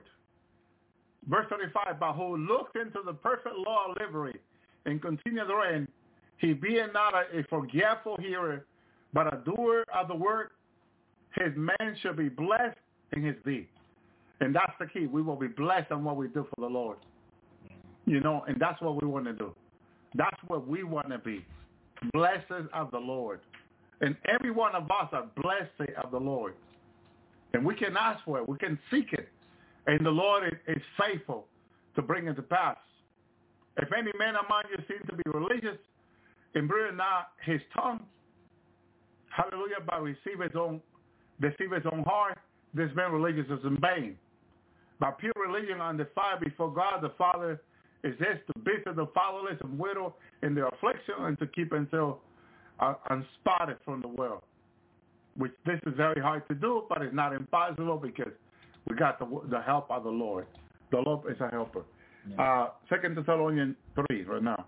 Will you finish too? Thank you, Lord. We were still chapter 2. Go ahead, read 3 now. Okay. Thank you, Lord. Yeah. So powerful. Yeah. Furthermore, brethren, pray for us that the word of the Lord may have free passage and be glorified, even as it is with you, and that we may be delivered from unreasonable and evil men, for all men have not faith. But the Lord is faithful, which will establish you and keep you from evil. And we are persuaded of you through the Lord that ye both do and will do the things which we warn you of. And the Lord guide your hearts to the love of God and the waiting for Christ. We warn you, brethren, in the name of our Lord Jesus Christ, that you withdraw yourselves from every brother that walketh inordinately, and not after the instruction which he received of us. For ye yourselves know how ye ought to follow us, for we behaved not ourselves inordinately among you, neither took we bread of any man for naught, for we wrought with labor and travail night and day, because we would not be chargeable to any of you. Hold on there. What the Apostle Paul is saying here, they gave testimony to the brothers and sisters about their behavior, how they walked for the Lord, worked for the Lord, lived for the Lord. Yeah. Everything they did it in order as a true Christian of the Lord. Keep reading, brother. Not because we have not authority, but that we might make ourselves an example unto you to follow us. For even when we were with you, this we warned you of, that if there were any which would not work, that he should not eat. For we hear that there are some which walk among you inordinately, and work not at all, but are busybodies. Therefore them are such we warn and exhort by our Lord Jesus Christ, that they work with quietness and eat their own bread.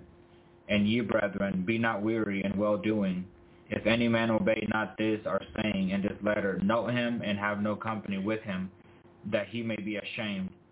Yet count him not as an enemy, but admonish him as a brother. Now the Lord himself of peace give you peace always by all means.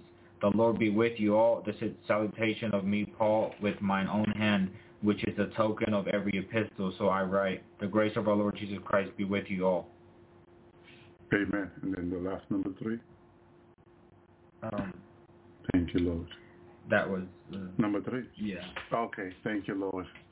Thank you, God. So as an example, hallelujah. Then if you have mental disorder, PTSD, you have to just call upon the Lord for help and ask the Lord to set you free, to heal you. This is where you ask for mental, psychological healing from the Lord, and commit your life unto the Lord. Remember the disciple, they were not all perfect. Some of them, like Matthew, believed to have PTSD. You see in the chosen episode, Matthew, how they treat him are different than everybody else. And he had a really difficult time walking with them. But the Lord chosen him. The Lord selected Matthew. my brother and sister. And there were other people like Matthew. Okay? Whatever you're going through is not a surprise to God. And God will call us the way we are to come and serve him. Okay? But, you know, God is our helper. He will carry us. And no matter what situation, when they help us through it and set us free. That's why when John explained about Jesus, the Apostle John, he says that John 8:32, you will know the truth, and the truth will set you free. But then John 8:36, he said, who the Son set free, it is free indeed.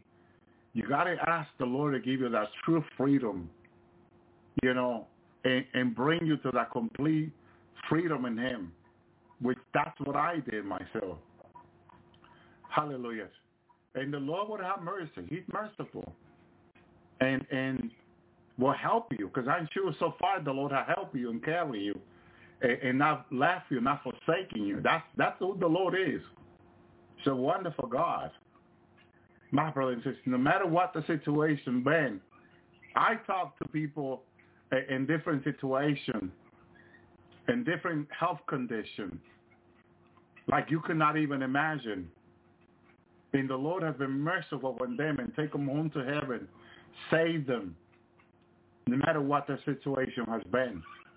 My brother, my sister, God is merciful. God is good. He's asking us to call on him, to trust him, to depend on him, no matter what our situation is. Thank you, Lord. And he will help us through. My brother and sister, he will not leave us. He will not forsake us. He's there for us. Even if you're like sick now, even if you're going through whatever you're going through, the Lord will be merciful to you. My brother and sister, you read about in the Bible of the eunuch. These were slaves, men that their private part were cut off by the owner, and they were abusing and physically, beaten physically. But they gave their heart to God, to the Lord, and God saved them. God had mercy on their soul, and they're in heaven, all complete now, in all fullness. We're talking about a God in heaven who is merciful, who's always asking us to call upon him. That whosoever call upon the name of the Lord shall be saved, he says. And that whosoever is you and I. Jesus came that all creature be saved. I asked this question years to Jesus. Where do all this include? And Jesus says to me, doesn't my word say all creature? All creature, all creation. That is you and I counted for. You and I, our name is in the book of life. We are counted for by God. He's just looking down to you and I. Are you calling to me? Are you praying to me? Are you seeking me? Are you coming to him?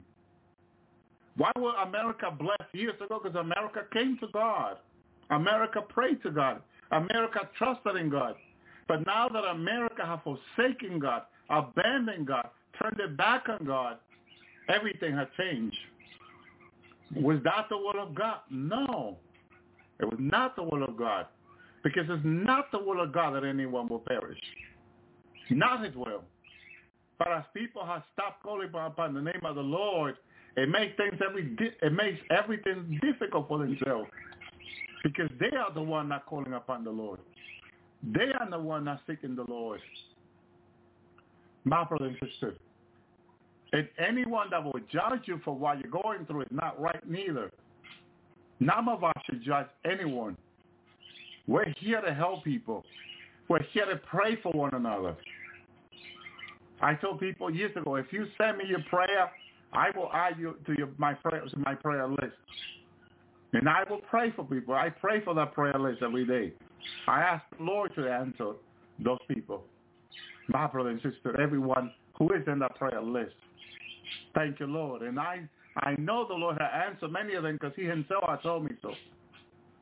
It said when the Lord answered, are people turning back to the Lord saying, Lord, thank you. Now I want to commit my life to you more because I was going through this, so I had this. You went and healed me, Lord. You went and set me free, Lord. Now I'm going to commit myself more to you. We have prayed for people in wheelchair who we don't know where they are now. We have people, brother, pray for me, brother. Pray for me every day in wheelchair. The Lord healed them. I haven't heard from them in months and years now. They're gone.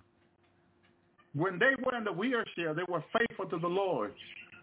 So now that the Lord healed them, where are they? Where are they? You see that sometimes a healing to someone, when people have been sick, they've been faithful to the Lord when they're going through what they're going through. But once they got healed, they have even turned away from God. How is that possible? That someone that's going through the worst, now that God has healed them, they can turn away and say, that's not for me anymore. I want to go find out what's in the world for me. It's sad. It's sad that but it happens. And it makes us sad, and it makes us think. But then the Lord has come to me and said, continue to work for me, my son. Continue to work for him. Don't let that stop you. Don't let that bring you down. You continue to work for me.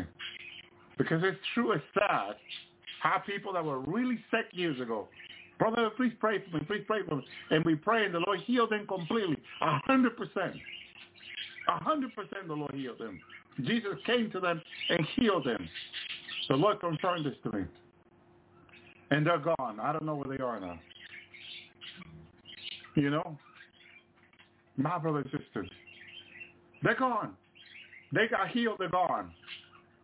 My brothers, what happened? Because if God heals you, you're supposed to be more grateful. Remember, there were 9 lepers he healed. How many turned back to Jesus to thank him for? Was it one that came back? Or? I think it was 2. And he says, there were 9 of you. Where were the other ones? You see that God doesn't force people to turn back to him and say, I'm going to serve you because you healed me now, Lord. I'm so grateful. Okay? We were talking about this, keeping the promise to the Lord. Because it says in the book of Ecclesiastes, what does it say when you make a promise to the Lord, Brother Tony? Yeah, to keep it. And if you're not going to make it, it's better to not promise him. There you go. That's it. That is what it's all about. We make a promise to the Lord. We need to look forward to keeping it. My brother, God is not pleased when we do such a thing because then we're like liars. We made a promise. We didn't keep it. My brother and sister. Hallelujah. So many healings and they went away. My brother and sister. You know? And it makes me think for a while, wow. So much fasting, so much this, so much that, so much healing, where are they? But it was for the Lord that we done this work. It is the Lord who's going to reward us. So we leave it in the hand of the Lord. And we focus on Jesus.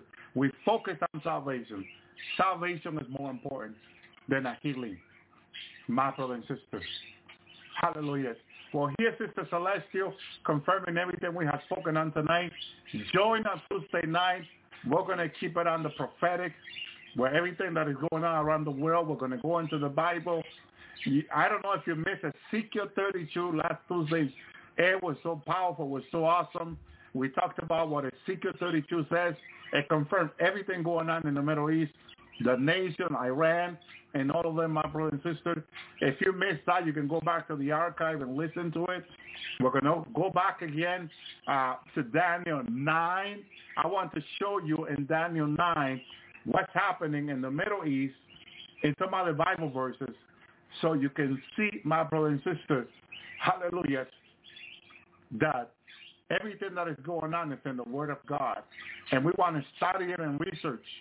But we need to keep our eyes on Jesus. Keep your eyes on Jesus. That means keeping your eye on the Word of God. That no man deceive you. Let no man deceive you. Okay? Because many Christ will rise. In his name they will say they're Christ. But the Lord God has not sent them. And that's what is about to come. The Antichrist is about to rise. Things are about to happen. And we need to keep our eyes on Jesus. The church is about to disappear. We're about to enjoy the promised land that God has promised to us. 2020 is the first time, at least to my memory, that prophecies of war, civil war, and government unrest were introduced. Before that, the prophecies I was covering on the Master's Voice Prophecy blog were just prophecies of government overreach, and Russia and China prophecies. Those are the first ones I started with. But then war was introduced. And then after that, captivity was introduced. And then those themes have kept coming. And it's been 3 years now. And so the understanding should be that when the Lord is saying that war is settled, it is that you then put your mind on what war is. What is a war? What happens when there is war? Or what happens when there are attacks? Or what happens when there is instability within a nation?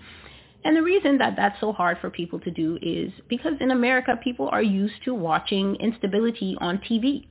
It's either you'll be watching a miniseries or a movie that talks about how America went to the Middle East and destabilized the Middle East, and then you'll be looking at scenes of those people in the sand dunes crying or what happened over there. And there is a distancing, there is a disconnect that is created when war, real war with real casualties, real people who lost their lives, when that is all crunched up and when it's diminished to your favorite show, then what happens is you watch this stuff with a disconnect, and you don't really have an understanding of what it feels like when you can't sleep in your own bed and you can't access your own stuff that you bought with the expectation that it's your stuff that you paid for and you're going to use it.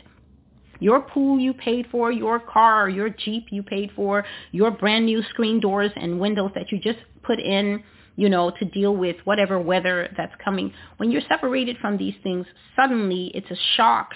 And the point is, as you will hear in this prophecy that the Lord was speaking about, the point is that people do not prepare. They do not prepare because there's no filter for understanding these things as anything other than, unfortunately, entertainment. It's either entertainment through TV or it's entertainment that you have been watching on streaming services. And so it seems not real. So this dream, I was just caught up in this dragnet of people who ended up running away from some kind of problem. The Lord never really revealed to me what the source of the problem was. So I didn't know if it was an external threat. I do not know exactly what had happened. All I know is that I dreamt that I was with a ton of people in a very large gym. And when I say gym, I'm not talking school gym size. I am talking about something that is massive. Not as large as Madison Square Garden, but it definitely was one of those massive sports arenas with bleachers that go all the way up to the top and that still offer a very good view. So it was one of those very large places that are reserved here in the United States for major sporting events. That's the kind of gym, quote fingers, that I was in. And this place was mostly low lit. So the majority of the lights were not on in this place. And later on, I came to understand why. The lights were not on, so I wasn't even able to gauge how big the place was. But I could see in the stands that there were a lot of people sitting in the bleachers, mothers, fathers, single people, kids, and they were basically trying to get to sleep. The only place that had lights and the only place that was mostly busy was way down courtside. So I was having a view as if I was in the stands, and then at the same time, the dream was offering me a view from courtside, which is where I actually was, up into the stands. So I could see downward and I could see upward in this dream. Only courtside was lit up, and that area was very busy compared to what was going on in the stands. In the stands, people were mostly resting. They were quiet. They weren't really talking. The majority of people were asleep, or they were uncomfortable in those bleachers where you're not exactly supposed to be sleeping. We sit in the bleachers and we rest in the bleachers to watch the event. But that was bed for the majority of people. So people were sleeping. They had sweaters. They folded their sweater and they put the sweater over their face, or they had these eye masks on and they were sleeping, the kind that women use for beauty, or the kind you put on your eyes when you're flying. Or they had baseball caps pulled low and they were sleeping. And the gym kept filling up. So obviously people were being brought in. Either people were being bussed in because large groups kept coming in, which is more in tune with people coming in buses, people coming in trucks. But it could have been also that people were driving to that place, which was an emergency crisis center, and they were voluntarily checking themselves in. So I was watching down there, and I was seeing people getting processed on court. There were ushers, people with badges, not exactly official. So it wasn't like government official. It's more like when you appoint people in a community to do a certain job, just like you have a homeowners association and, they're a little bit above the rest of the homeowners because they're seeing how things run. That's how it was. These ushers were leading people and directing them, go to those staffing tables and get signed in. And so that was the first thing. As soon as you came in, there were people that were directing you to staffing tables that were scattered all across the court, the bottom court down there. And, people would get into lines. But the lines were very efficient. The lines were moving pretty fast, and so people were not being inconvenienced with a long check-in time. And then after that, they were moving people to another station, and they were giving food. So people were getting food, and then you would see people down there pointing up as if to say, telling them, after you get your food, please don't linger down here. Please move out of the way because others will be coming in.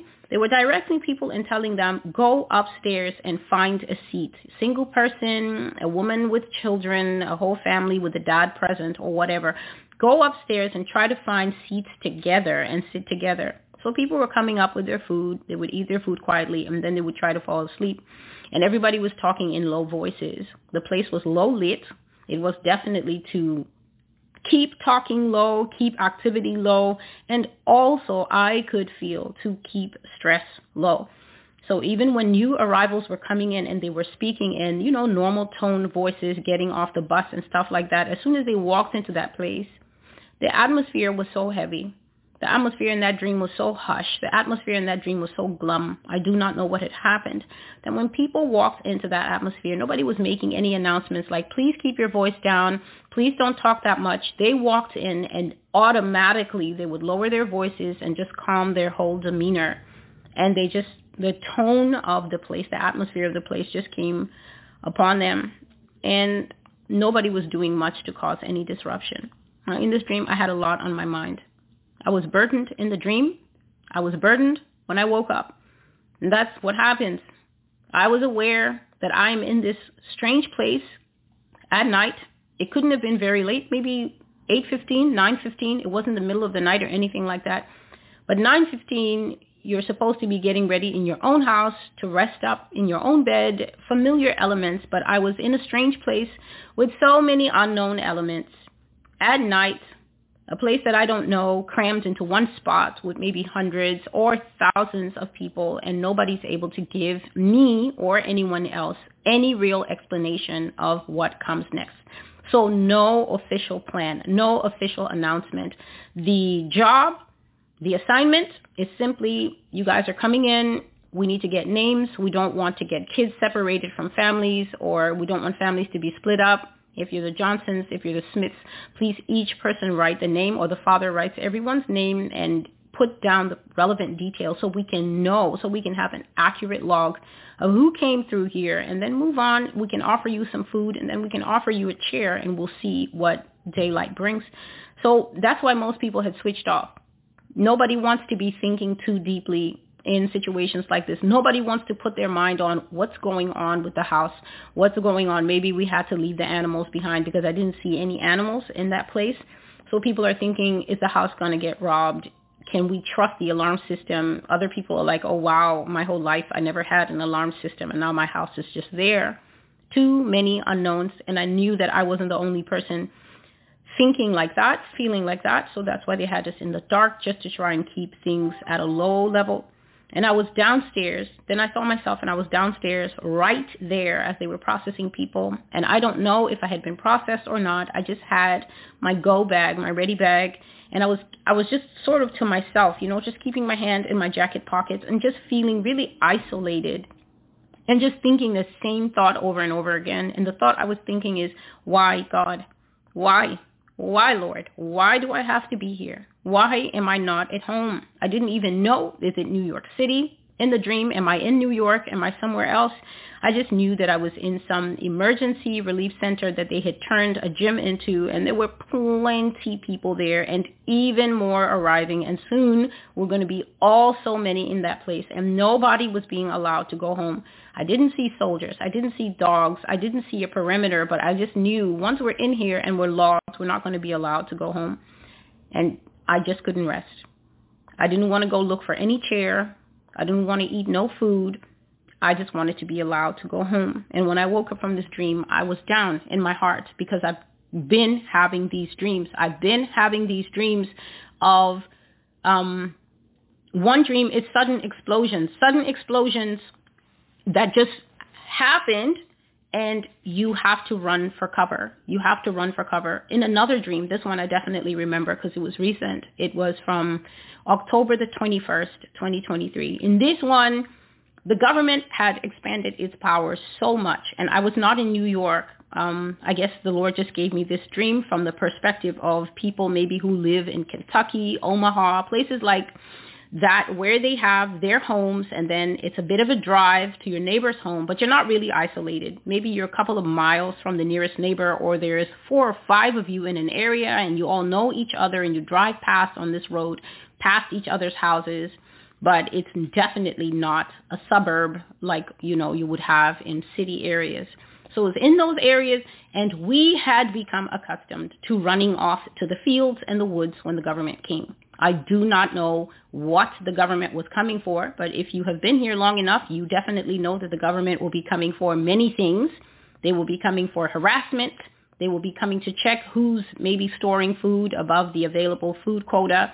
They might be coming just to ask questions. They might be coming to take a census or a log of who's living in the house. They might be coming to demand that somebody is an enemy of the state. Maybe you've been accused of saying something, or your social media has the kind of videos that are suddenly seditious videos, treasonous videos, evil videos. And so they were in the habit, the government, of just showing up at the house. And the people in that area, myself and family included, were also in the habit of just sprinting off to the fields, sprinting off to the woods. And you could go to these fields, you could go to these woods, and depending on what kind of search and seizure, what kind of raid procedure the government was doing, sometimes we would stay out there all night. You'd be out in those fields watching twilight come and watching, the little stars coming out at night and the moon coming out at night, and it still would not be safe to go back to the house. And so these are the kinds of dreams. And when I would wake up, my soul is burdened and heavy, and I'm thinking, Lord, these are things that are not easy to bear. And, the Lord will just comfort me and just tell me, don't worry about that.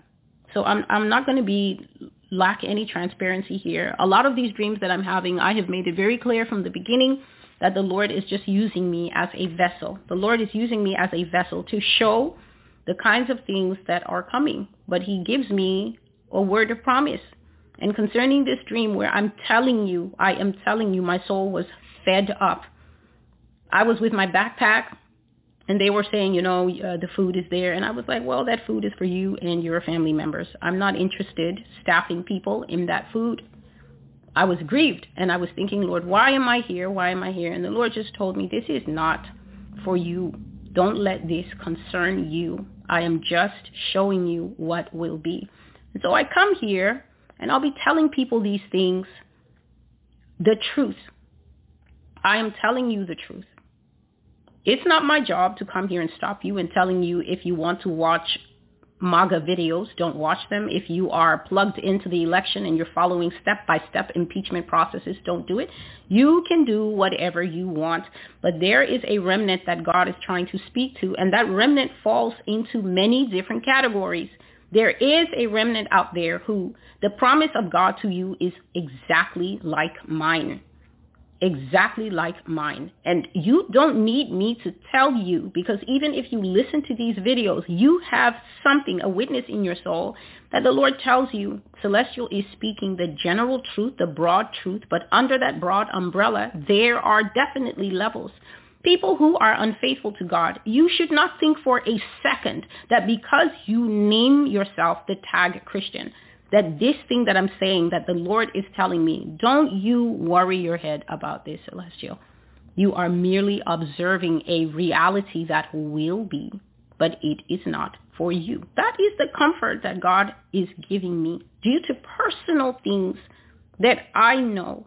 I'm not walking around with 2 minds, 6 minds, and 12 opinions when it comes to God.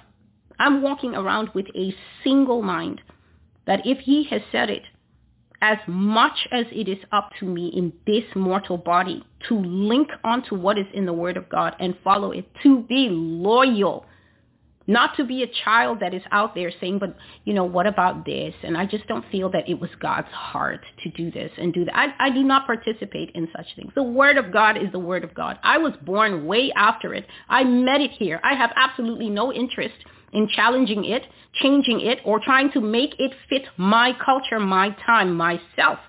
I understand at a core level that it is me who is supposed to change for this word. It is I who is supposed to give all room to this word. If there's any impediment in me, my job is to pray it out, to ask the power of the Holy Spirit to root it out so that the word can take root and grow in me. And when you do that, when you make that your posture, when you make that your pursuit, when your Bible is more important to you than a paycheck, what happens is that when fireballs are coming from the sky and you wake up sweating from those kinds of dreams, you'll be told, write it down, but it is not for you. There are people, I'm going to tell you this now because this is not a separate prophecy that needs to be written on the blog, but the Lord has said to me that very soon we will come into the time where all the reluctant Christians are going to learn obedience by the things they suffer. Now, this is a phrase that was used of sinless Jesus Christ, that Jesus learned obedience by the things that he suffered. This is just the Bible telling you that a man who was sinless upon the earth, that offended God in no way, was subjected to some serious horrors in order for him to attain to the fullness to which he was called. Jesus was called Messiah from the womb. This is what Angel Gabriel told his mother. His mother was not told a great prophet is coming, like what the Muslims call Jesus. They call him a great prophet. The angel told Mary succinctly that the Son of God was going to come and dwell inside her, first physically, and that she was bringing forth Messiah. There was a ton of folklore and a ton of recorded prophecy about Jesus before he was born. People like Isaiah made sure of that. Moses spoke of this man long before he came. And so when Mary was told who was coming to rest inside her, there was already written legacy for Jesus. There was no need for him to be humbled into obedience with slaps and a crown of thorns and his blood flowing from his hands and his feet and his torn up back. Yet the Bible says that he was humbled. He learned obedience. And the Lord has said that the same will happen to the reluctant Christians. Reluctant Christians are Christians who think that twerking and righteousness go together. A reluctant Christian is a Christian who thinks that the Word of God is an optional buffet. So they like to read God is love and Jesus forgives, but they don't want to learn be holy as I am holy and all the rest of it. They have trouble marrying righteousness, holiness, sanctification, and that very important facet that most people are missing or failing at or only doing intermittently. Obedience to the Word of God. Obedience means you come to a place where the Word of God says this, and then you say, funny story, I agree. And then you fall in line with that thing, and you begin to carry out that thing in your life. That is obedience right there. Anytime you come up to the Word of God and you say, well, this is a bit restrictive and this is not inclusive and this does not carry out the norms of diversity that we want to carry out now in 2023, there's a problem. You become a reluctant Christian. The promises of God You can attain to them as a reluctant Christian, but you will attain to them through your own personal flogging. God will humble many people. God has said that he will allow many people to go through crushing circumstances. Crushing circumstances are personal tests and trials that will humble you. You will be put to shame. You might lose that business. You might lose that fancy job title. You might lose that marriage. You might lose many, many more things. You will come out a pulped up olive at the end of some experiences that will come to people who are still holding out on God. And as I'm speaking to you, my words will not just knock at your heart. They're going to go right in like laser beams and hot arrows on fire. You will know that I'm talking to you. You will know where you hold out on God. You hold out on God in purity. You want to be a Christian, but you also want to have sex. And then you want to say that God knows your heart. Your heart is infinitely wicked. It is deceiving you. It is telling you that you can elevate fleshly desires above what the Word of God says. There are so many different viewpoints about what sanctification is and how much holiness is holy enough to get into heaven. The answer is simple: absolute holiness. We are told to deny ourselves, to deny fleshly desires. But many people do not want to put in the effort that goes with that. And so people are holding out on God. They're holding out on God even when they're in church and how they serve. The Lord has been speaking about all these things, about speaking with people and, for instance, tithing. I have the Word of God. It is just a matter of having to put it up. There's so many viewpoints about, well, what is a tithe? And people are saying, no, it was a cow and a sheep. And God will just say to me, Celestial, do they work with cows and sheep? Those of you on Twitter and wherever else, you're talking about, oh, no, it's not required. It's cows and sheep. He just asked a simple question. Is your life summed up in cows and sheep now? Because the old people, they made their living. They traded in animals. So there were sacrifices for cows and sheep, sacrifices of wool, sacrifices of them bringing their barley offering and their wave offerings. And even to the poor, they were told, do not appear before the Lord empty. So even the poor had to work it out somehow and come with those 2 little turtle doves, which were probably the cheapest little birds you can afford. But in this generation, all the teachers and teachers are out there creating new doctrines to follow. So what are we to do with the reluctant Christians? I know for my part, what I will do is read every word out of my notes, out of my archives, and simply leave them on the table for people to do with them what they want to do with them. And bear in mind, I have absolutely no views on the endings, the final conclusions that viewers come to. I will simply deliver the word of the Lord. Just a moment, please. And then everyone, myself first, will do with them what they will do. So there are people to whom there is a guaranteed promise. That promise sounds something like Revelation 3:10. And God would have already been speaking to you about that. And then there are people who you're just a little way off. It's just a little bit of tweaking. It's just a little bit of, I need to brush up. It's just the fact that you just need to confess that you've been slacking. You are already in the house. You're already dressed in the garment. But because the pastors out there have deceived you, you now started eating your peanut butter sandwiches and getting some slop on your clothing. But because they keep telling you reckless love is the greatest love of all, then you just feel God won't mind, but he will. And so for you, it is not a far distance off to strengthen the weak knees, to strengthen your backbone, to perfect your posture before the Lord. But there is a hard-headed contingent out there. And the Lord says that you will be basically dragged through these bushes and nettles and thorns of personal trials, bitter personal trials that will humble you. You will start singing to God out of the pain of what you go through. You will learn worship at the feet of humiliation, shame, loss, trial, great pain. Your back will be opened up like the Savior, because apparently his back being opened up for you was not enough to get you into line. The Bible says, do not be like the horse.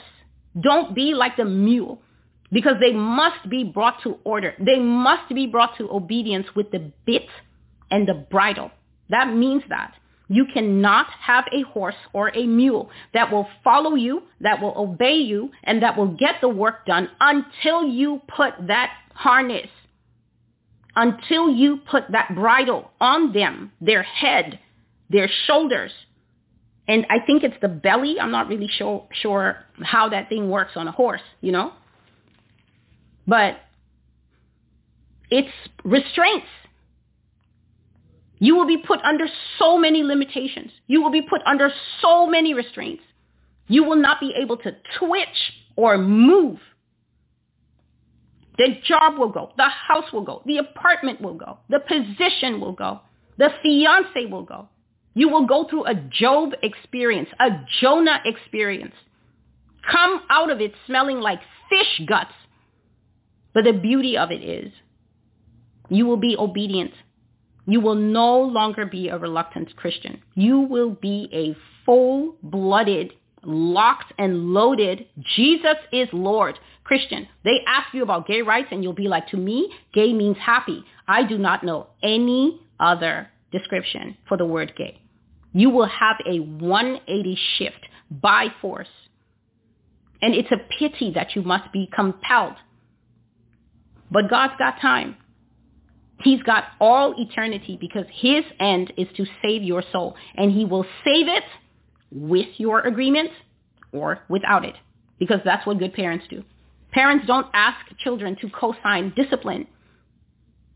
That's the new habit now. Honey, do you understand what you did wrong? And the child is smashing up your home because apparently you think that a puppy and a baby are raised the same. God doesn't sign on to American parenting.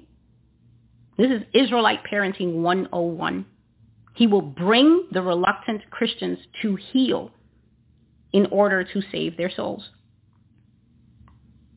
So, when I woke up from this dream, the Lord was talking to me about complacency, and he gave good examples of what complacency is, and he said that America is going to be judged for her complacency. So if you've been listening, you might be thinking, Lord, in all honesty, how many things is America going to be judged for? And the answer is endless. Endless things, endless sins that America is going to be judged for. As many directions as you want to look. Up, down, north, east, southwest, you name it. Judgment will be coming forth from that direction, because America has a lot to answer for. And so he was telling me that complacency will be the reason that America is judged. Complacency is where you feel secure in the status quo as it is. So exactly the way things are, especially when you're on top. It's very hard for somebody who's at the bottom, struggling, trying to make it, trying to survive. It's very hard for that person to be complacent, because the environment, circumstances, and what that person is going through, lack of resources, lack of help, lack of skills perhaps. Somebody won't give you a shot. Like people who come out of prison, it's very hard for those men and women to rebuild their lives, because once people find out you have a prison record, they're like, ooh, no, you might murder someone at my job, or you might steal again. And so it's very hard for men and women who come out of the prison system to have a second choice, a second chance. And that's why there's specific organizations set up to try and help those people rebuild lives and get on their feet. But complacency is a disease that stems from the root of pride. And complacency is usually a disease that affects those who are on top, those who are doing well, those who the status quo favors them to begin with. And so the Lord says, complacency is where you feel secure in the status quo as it is, meaning that you're already top dog, you're already on top, you already have a reputation, okay? You have a rep, and everybody knows what it is. And he says because of that, you are not inclined to do anything more to create improvement. So complacency, in short, is a disease of empire, And I've spoken of this before because the Lord always brings it up, and he talks about places like Pompeii. He talks about places like when Rome fell.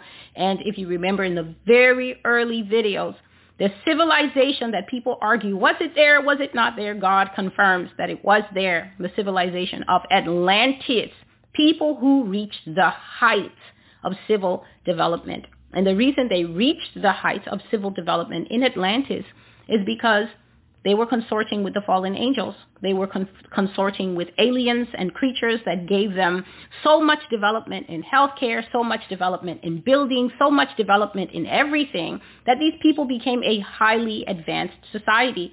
And they were even intermingling, interbreeding, and intermarrying with these people on the surface of the earth. And this situation infuriated God so much that Atlantis sank to the bottom of the ocean. It sank out of sight. It was either covered by a tidal wave or the shelf that it was sitting on just broke, gave way, and it went into the sea. And it has remained so-called mythological location. It has never been found to this day. But when you reach that height, you feel that there's no room for improvement. You're doing so great. What could you possibly improve on? You're perfect. It's being self-satisfied. It's being okay with things to such an extent, in fact, that even if someone were to say, do you think that any improvement is needed? Do you think that you could perhaps do anything different? The answer is going to be, no, I don't think so. Things are great as they are. So this is what God was giving me very early morning conversation when I woke up, and I was so fed up of this dream of sudden surprise, shock and awe, having to run, and in some cases not even know what I'm running from, just running and ending up with a bunch of strangers, ending up in the system, so to speak. And he was just telling me, no, I'm just showing you what will come. And then he started telling me that this is how America will end up in that situation. It's because she's complacent. Just give me a moment to do something about the light, please. So I continue. Complacency is a form of delusional self-assessment. It's basically like that test where they say, you go for an interview and then they say, well, what are your strong suits? And then you say, oh, I'm good at this and I'm good at that and I'm good at that. And then they say, well, what do you think are your weaknesses? And then you look at the interviewer and say, I don't have any. That is a delusional self-assessment.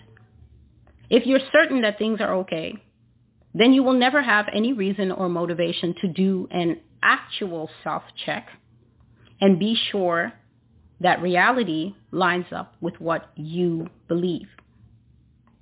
Complacency is also dangerous. You feel secure in the status quo, and that means that even if you hear something, please listen, because this is all the old prophecies like enemy at the gate, like the heart attack. These are the names of prophecies.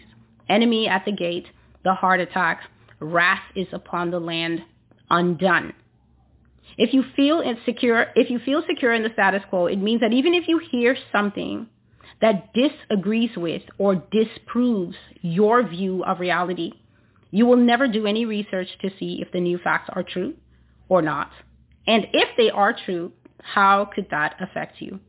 To be complacent is to have no real feelings or response to anything that is different from what you believe. No set of new facts will interest you because you don't think anything can ever affect what you believe. So this is basically you thinking that you are at the center of the universe, that the whole world revolves around you, and that if there ever are changes in the material facts of life, they will adjust themselves. The facts will adjust themselves to suit you.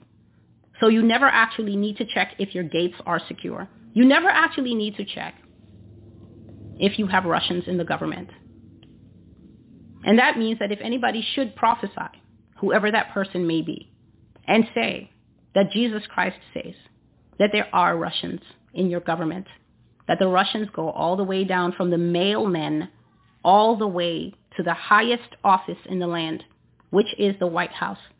That they're not just spying through the computers, which at least you might know that they do spy, perhaps, and that they do hack, But God would say that they're in the country and that they're embedded in the national fabric and that they've been here for so long on a sleeper agent plan that they are more American than Americans.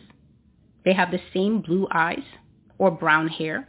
They've intermarried perfectly. They are seamlessly matched into society. They even form part of the celebrities and the stars that people love, and that they are seated from the lowest level, which is kiddies playing in the playground, all the way up to the White House. Now, if you are wise and if you are one given to thought, then when you hear this information, you might think this needs to be investigated. This needs to be checked. But if you are complacent, then you will say things like, that can never happen.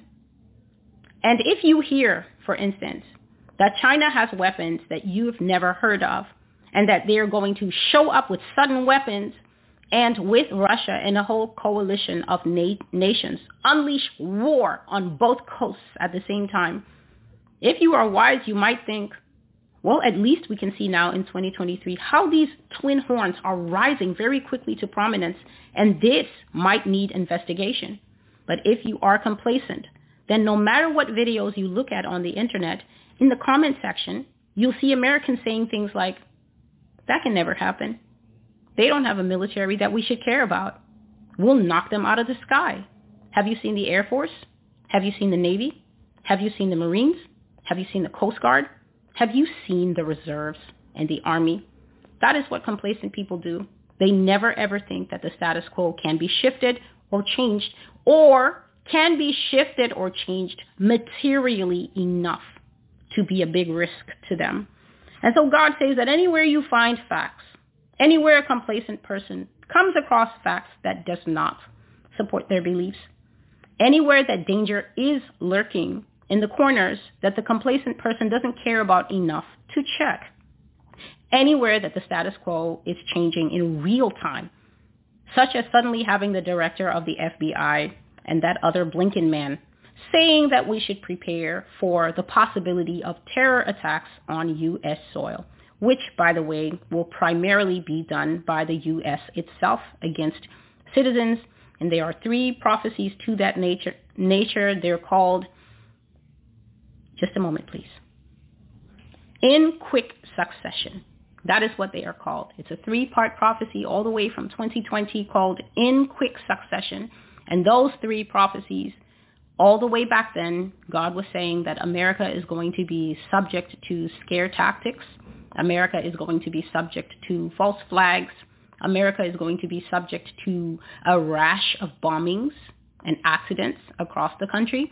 And he said that all those things will be done internally within our borders, and that even if other people are blamed, we should know that it is all part of a larger plan to do what? To get the U.S. military out on the street in full force, because that is how the New World round letter, final letter, NW, you know what, is going to come into play.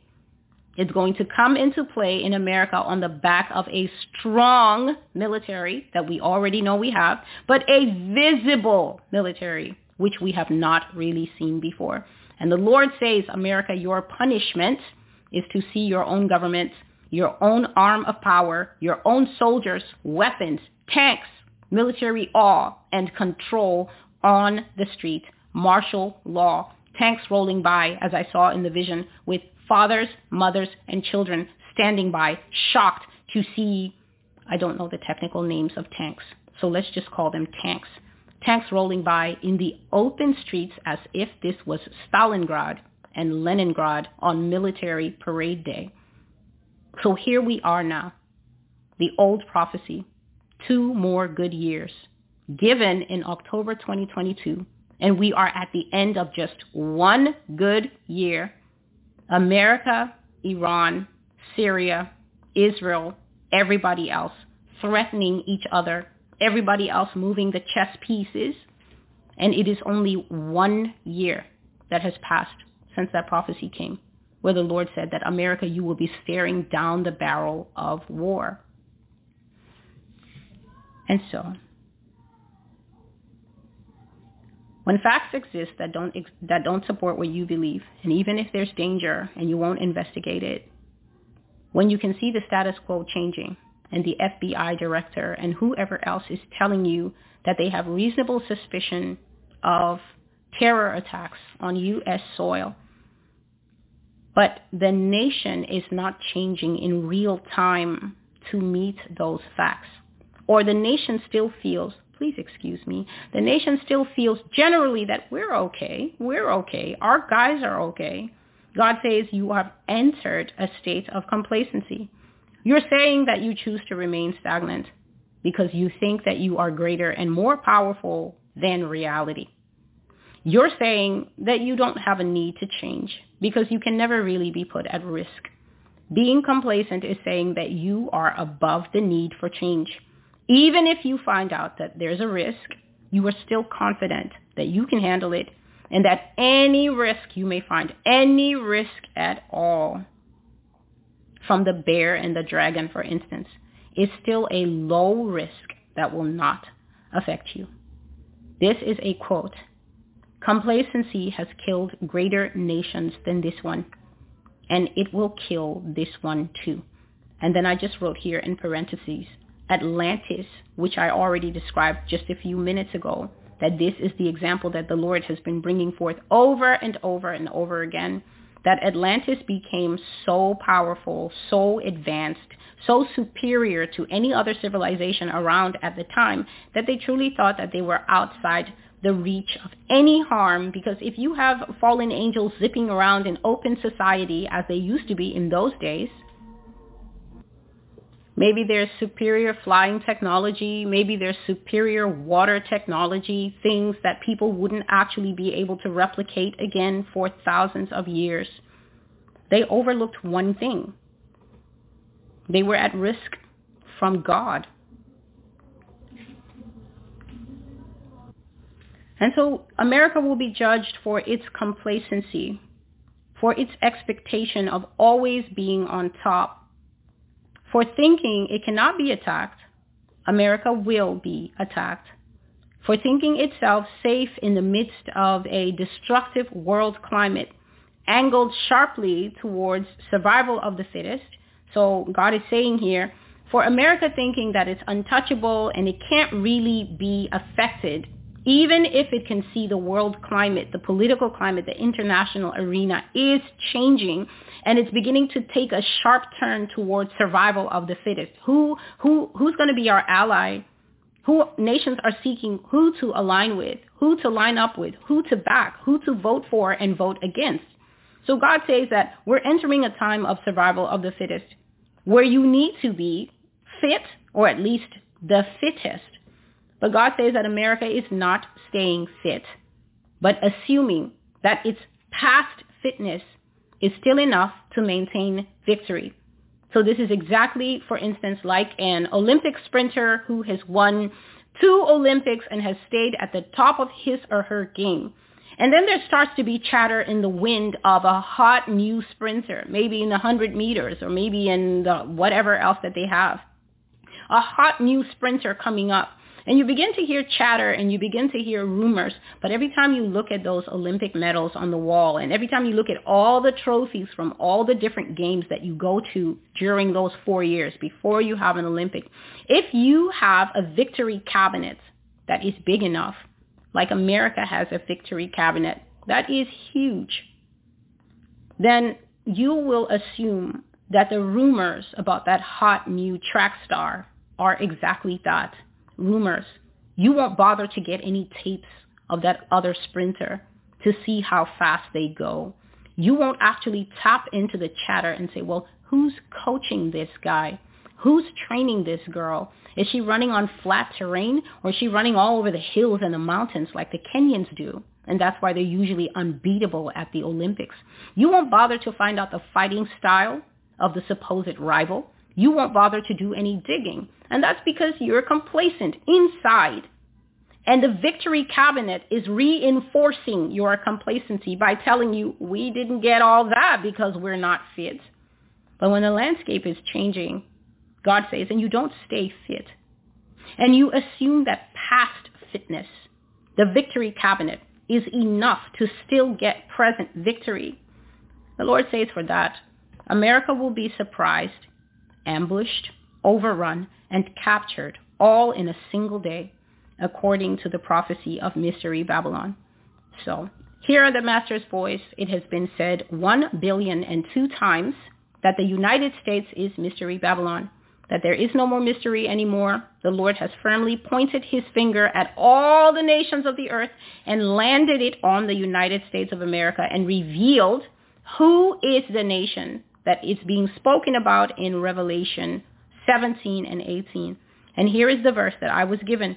In the measure that she glorified herself and lived luxuriously, in the same measure, meaning to the exact amount that she did give her that same amount. And here is what was given to Mystery Babylon. In the same measure, give her torment and sorrow, for she says in her heart, I sit as a queen and am no widow and will not see sorrow. Therefore, her plagues will come in one day, death and mourning and famine, and she will be utterly burned with fire, for strong is the Lord God who judges her.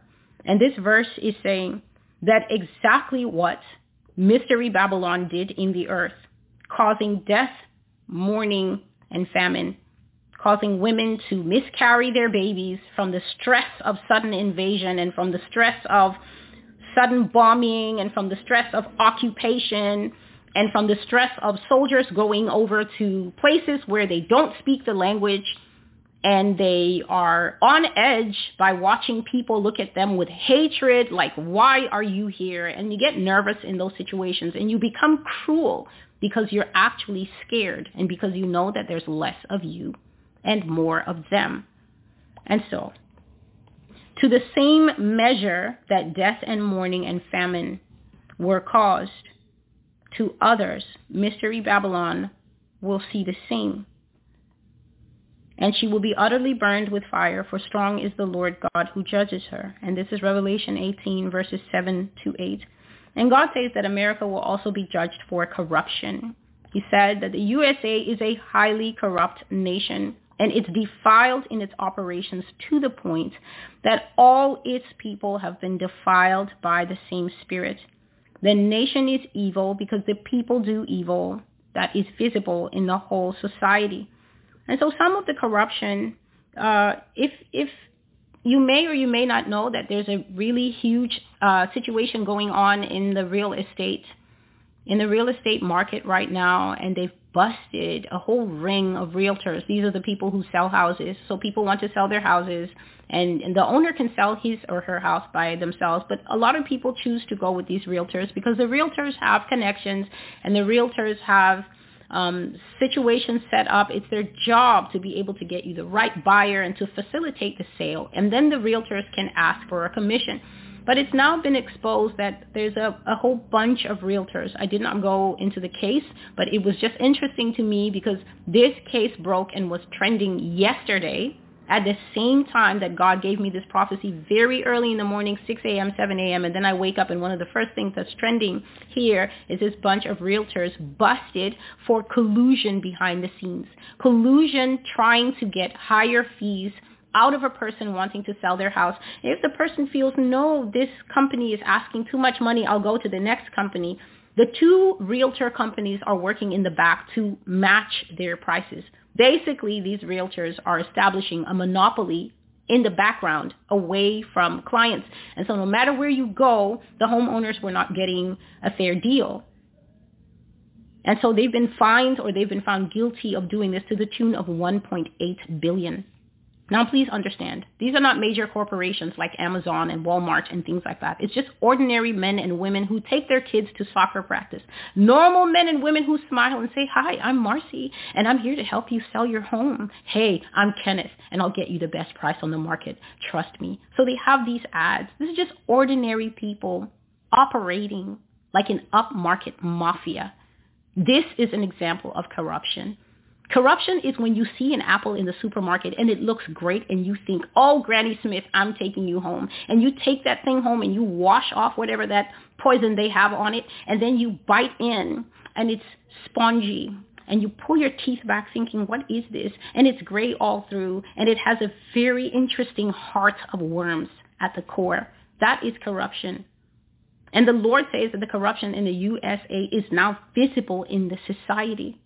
So I took the time to find out and to define corruption so that it can be understood. Listen to these definitions, please, and tell me which one does not apply. Corruption is, number one, dishonest and fraudulent conduct, especially from those in power. Corruption, when it deals with those in power, involves things like nepotism. This is favoring one person over another, and this is usually your family member. So God is saying that America, the power structure, might put your son-in-law in a very powerful position, even though he has no training for it. Or corruption might put your son in a very powerful position, even though he has no training for it. Corruption might be a woman in high position and she and her husband going around charging exorbitant speaking fees simply because their last name is Clinton. That is what corruption is. It involves bribery and other practices that limit people from rising to positions based on merit because you have interferences of other illegal things, such as lobbies that pay senators and bribe them and send them cigars and take them to expensive, all expenses paid weekends and take their families to Disney World and take them on private yachts and get them prostitutes and then film them and then send them the pictures when they're in chambers to threaten them that they should vote a certain way. That's corruption. Dishonest, fraudulent conduct, especially from those in power. The second definition is corruption is the process of changing words or expressions from their original meanings to new meanings that are typically wrong or debased. So this is saying that we don't have two sexes, but we have, I think in New York, we have 31 recognized genders. So it's no longer man and woman. It can also be non-binary. It can be binary. It can be cis. It can be trans. It can be rainbow. It can be cockatoo. It can be two-spirit. It can be a ton of other fun things that should all be given equality with the two fun things that Jesus made, man and woman. Male and female made he them. But America says, let's get some brand new changed words and some changed expressions in here and simplify things. That's what a lot of the argument is. Let's make it simple. Let's create new categories so that everybody can pick their category. And let's take the two categories off the birth certificate so that people have more room to really decide if they're a broomstick or a cat when they grow up and they have full disclosure of what they want to be. So it's when you take words and expressions from their original meanings and you turn them to something that's typically wrong and also debased. The word debased means immoral. The word debased also means of a lesser value and quality. So debased is when you take something from its original posture here and then you forcefully lower it by distorting it or twisting it. So this is why in the United States it is becoming widely accepted, or where it's not accepted at all, it's being forced down our throats by legal processes like getting sued. So people are being forced to at least keep their opinion quiet because of a lawsuit threat, that a man can be a woman and a woman can be a man, and people can just tweak and adjust things. And we now live in a world where gay no longer means happy and of an upbeat nature. It also means liking your own kind if you're a man or a woman. That is corruption. The third definition is the process of putrefaction. That was the shortest definition online. The process of putrefaction. And that simply means the process of rotting, the process of decay when you become rotten. That's what happens in a country that might, for instance, say that grown-ups who like children are just misunderstood and confused in their sexuality, and they're not pedophiles, as we've always called them, but they're now minor attracted persons, meaning literally that they're persons attracted to babies in a sexual manner. That's the process of rot, wanting to sleep with your dog and keep your high-paying university job like that one professor who was busted a few months ago. That's the process of rot. Behold, there is a layer upon them that can only come off at the cross. Only repentance will remove the weight of guilt that is upon Mystery Babylon, and genuine repentance by a contrite heart is what will be accepted by Yah. So this is the Lord's own words, saying that it is only at the cross that this thing called a patina is it's a buildup that comes on something over time by reason of constant application, by reason of constant use. So you keep going back to the porn until you experience shattering in yourself.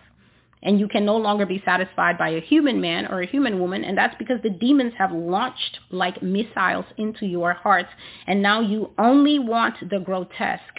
Normal love is unsatisfactory, so your spouse can't be enough for you now. It needs to be 10 people like you saw in the movie, or it needs to involve all types of twisted expression that offends God.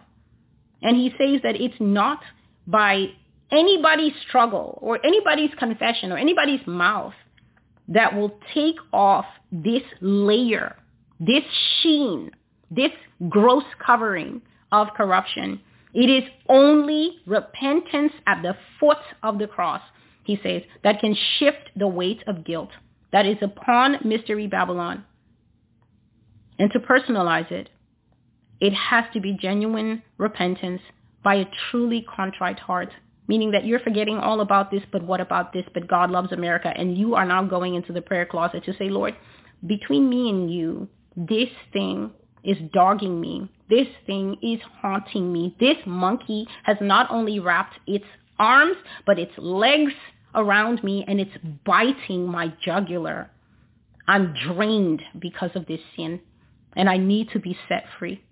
You can look at 2 Corinthians 7, 8 to 11, and 1 John 1, verses 5 to 10, and Psalm 51 to really begin to understand what genuine repentance is. The next thing the Lord said to me is there will be fighting in the state senates. So all the states have their legislatures set up, but God says in the Senate, which is usually the higher houses, the senators will be fighting in chambers.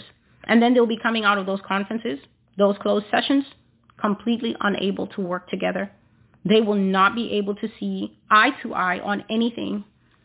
The next thing he also added is that new laws will start to be passed at the federal level. So this is at the top White House level. It says new laws will start to be passed at the federal level that will eventually take away the rights of individual states to govern themselves. The national temperature is already smoldering, but soon it will burst into flame. So these are 3 things that have been covered. I think one prophecy that covers it very well is called The Many Words of God. Either part 1 or part 2 said that there will come such divisions in leadership that red and blue and anyone else will be incapable of working together. Said America will begin to tear herself apart because even at her lawmaker level, even at the executive and at the judiciary, those 3 arms will be incapable of working together. They'll be working at cross purposes. So people will be actively stabbing one another in the back, actively destroying each other's careers, denouncing each other publicly. This was years ago that these things were said. And that this nation will stall. America will stall. How many times has the government been closing itself? How many times have we been in the threat of a government shutdown? Who The other nations are listening. We're all here on this video. Who ever heard of a government shutting down like a busted up old jalopy, an old car? Who ever heard of a government shutting down? If a government shuts down, how is the nation supposed to run? How do things get done? Only here. The government will threaten the people and say that we're going to shut down and then we won't have a budget unless, it's basically holding the nation to ransom. And they're getting so used to it that it's almost becoming a go-to in order to get bills passed. They won't be able to work together. They won't be able to see eye to eye. God is talking about the states now. And not only that, he says that will be compounded by the fact that the federal government will start to leech power out of the states. So a state will say, we don't care about Roe versus Wade. We don't care what is happening where. We're legislating that we want no abortions in this state. We're trying to pivot to God. We don't want to pivot to the Supreme Court. We want to pivot to Jesus Christ. And then the federal government will legislate something at the top, basically abrogating the power of the states to say, we want to do this. And we're constitutionally allowed to do this because Roe versus Wade is not in the Constitution. It's just a finding. It's a legal precedent that everybody was happy to walk along with for decades, and many babies paid the price for the free love and the self-pleasuring that resulted in that much blood that God says it will never be forgiven. So new laws will happen at the federal level, and I've spoken about how America will be in the future. I have spoken of the North Korea type government, prefectures with assistant prefects and deputy prefects, and so much bureaucracy, so much red tape that it will be very hard to get anything done in the country. I've spoken of the monitoring, how the prefects will disseminate into all the states, and they will say, we passed a federal law and said that even though it's winter, we no longer want the heating costs. So your thermostat cannot be above 65, and 65 is still chilly. 65 is still cold. 65 is air conditioner temperature. But they will say, no, in keeping in line with the brand new green laws and the green energy laws and the laws of the windmill and everything else to save energy and to get off coal, 65 or 68 is the max. And then they're going to look at usage numbers. And I said in an old video that perhaps Hawaii is going to have high energy costs, or Florida. It could be New York City, because it definitely does snow a lot here. If a state then goes above the national average, I said that state will be heavily penalized in the new system. Heavily fined. Heavy fines. Another thing that I spoke of is how America is going to be cut up and become a nation of borders. A nation of borders. So there's a big border around the country. You fly out of the border, you cross the U.S. border, and then you go to Mexico. You cross the border, you go to Europe. You cross and you go to Canada. But within the continent, we don't have borders. But there are going to be borders. There's going to be separations. Even between the regions, you're going to have to cross a border and show papers to go from New York City to New Jersey. So that kind of thing is coming. All that kind of thing is going to bring excessive pressure on people. People are already under a lot of pressure. People are already having outbursts. People are already harming themselves. I think New York City recently experienced 3 suicides in one 24-hour period. And it was written in that news article that is a record. 3 people jumped in front of the train in one day. They couldn't take it anymore. And remember that the Lord said, the prophecy is called the year of the test. 2023, the year of the test. He said that starting in 2023 and going forward, the kinds of trials, tribulations, and testing. You might remember that I spoke of some of this earlier in the video for reluctant and disobedient believers. You are included in that. He said that the testing will be so hard that many people will not continue anymore. That is just God's poetic way of saying that people will exit themselves from this life. They will not be able to handle the pressures. They will not be able to handle the stress. They will not be able to handle the mental attacks. They will not be able to handle Satan and the things that Satan will do, the hurt he will cause them, the way he will rob them of many physical things, including family members. that pain compounded without submission to the Lord Jesus Christ.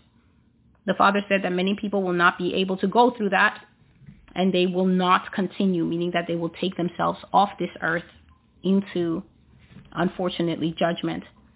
The next part is crisis centers will exist in America. So this is one of these prophecies that have many parts. But if you remember, the main point of this video was the dream that I had out of my home in a crisis center with hundreds or maybe thousands of people, not even knowing where I was, just processed, and there's the food, and go pick an uncomfortable chair in the bleachers and fall asleep. God is saying that crisis centers will indeed exist in America. Homes will be requisitioned as hospitals and clinics. Bedrooms will be turned into triage, and surgeries will be performed right on the kitchen floor. So this sentence right there is telling you that this is wartime, because it sounds exactly like Great Britain during the times that they would have their overhead raids, their air bombings and things like that. Bedrooms turned into triage. This is where they're preparing people. They've been hurt. They're bleeding. They've been shredded maybe by a bomb, by rocket fire, by shooting, something like that. Surgeries performed right on the kitchen floor. This is somebody just putting on their lighter, and you just put the little knife in it to sterilize it, and you do what you can. Homes. A house is not set up to be a hospital or a clinic. But what's going to happen is, because of things that will be happening here, people are going to make do the best that they can. Here's what the Lord said. The times will demand quick thinking and resourcefulness. This is people who don't crack under pressure. This is people who don't start crying and say, oh, my anxiety could never. This is people who are going to respond to the threat, respond to the times, respond to the pressure, respond to the stress. Some of you are going to surprise yourselves.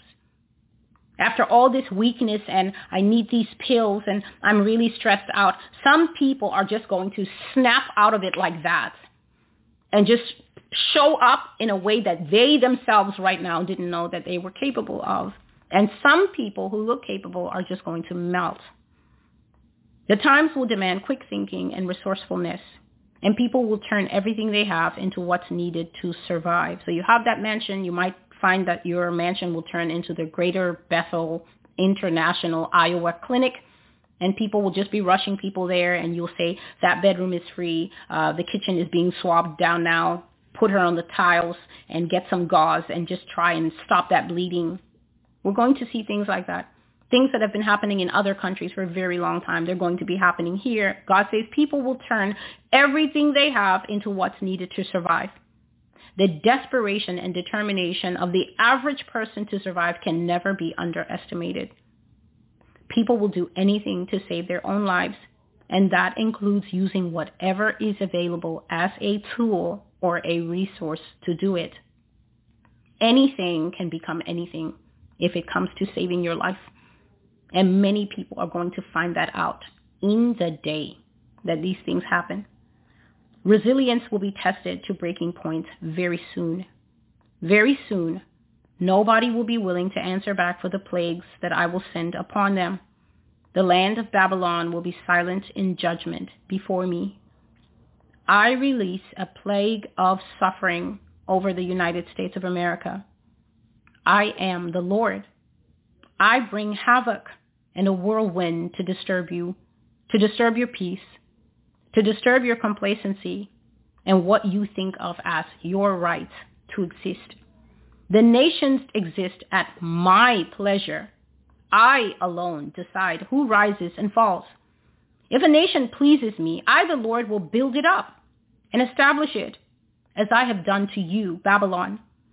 But if a nation is defiant and resistant, breaking my laws and giving itself over to destructive beliefs and practices, as you have done, then I will uproot it and give it over to destruction. I remove my shield and my bulwark from over you, America. I strip your glory, and I push you down from your monumental high place into free fall. And so there is a vision that I shared a long time ago, and it's coming back to me now, and I'm going to repeat it. What I saw is I saw a coach in a gym. So I saw a coach in, it's either a gymnasium or it's that part of the high school where all the trophies are displayed in a case, and all the pennants, all the pennants that you won in competition, gymnastics and football and all of it. All of them are plastered on the wall, class of 1990 this, and then the trophies there. I saw a very angry coach, and the coach was destroying the wall of victory for this particular high school that he had coached. So he had been at this high school for a very long time. He's the coach, beloved coach, the main guy. He was the one behind all the victories. He was the one who encouraged the kids when they were feeling that the odds were against them. He was the source of the pep talks. He was the source of the encouragement. He was the guy who wrote all the winning plays, and they scored touchdown after touchdown, and they took victory after victory, and he made them great. Coach did it, not them. They were able to.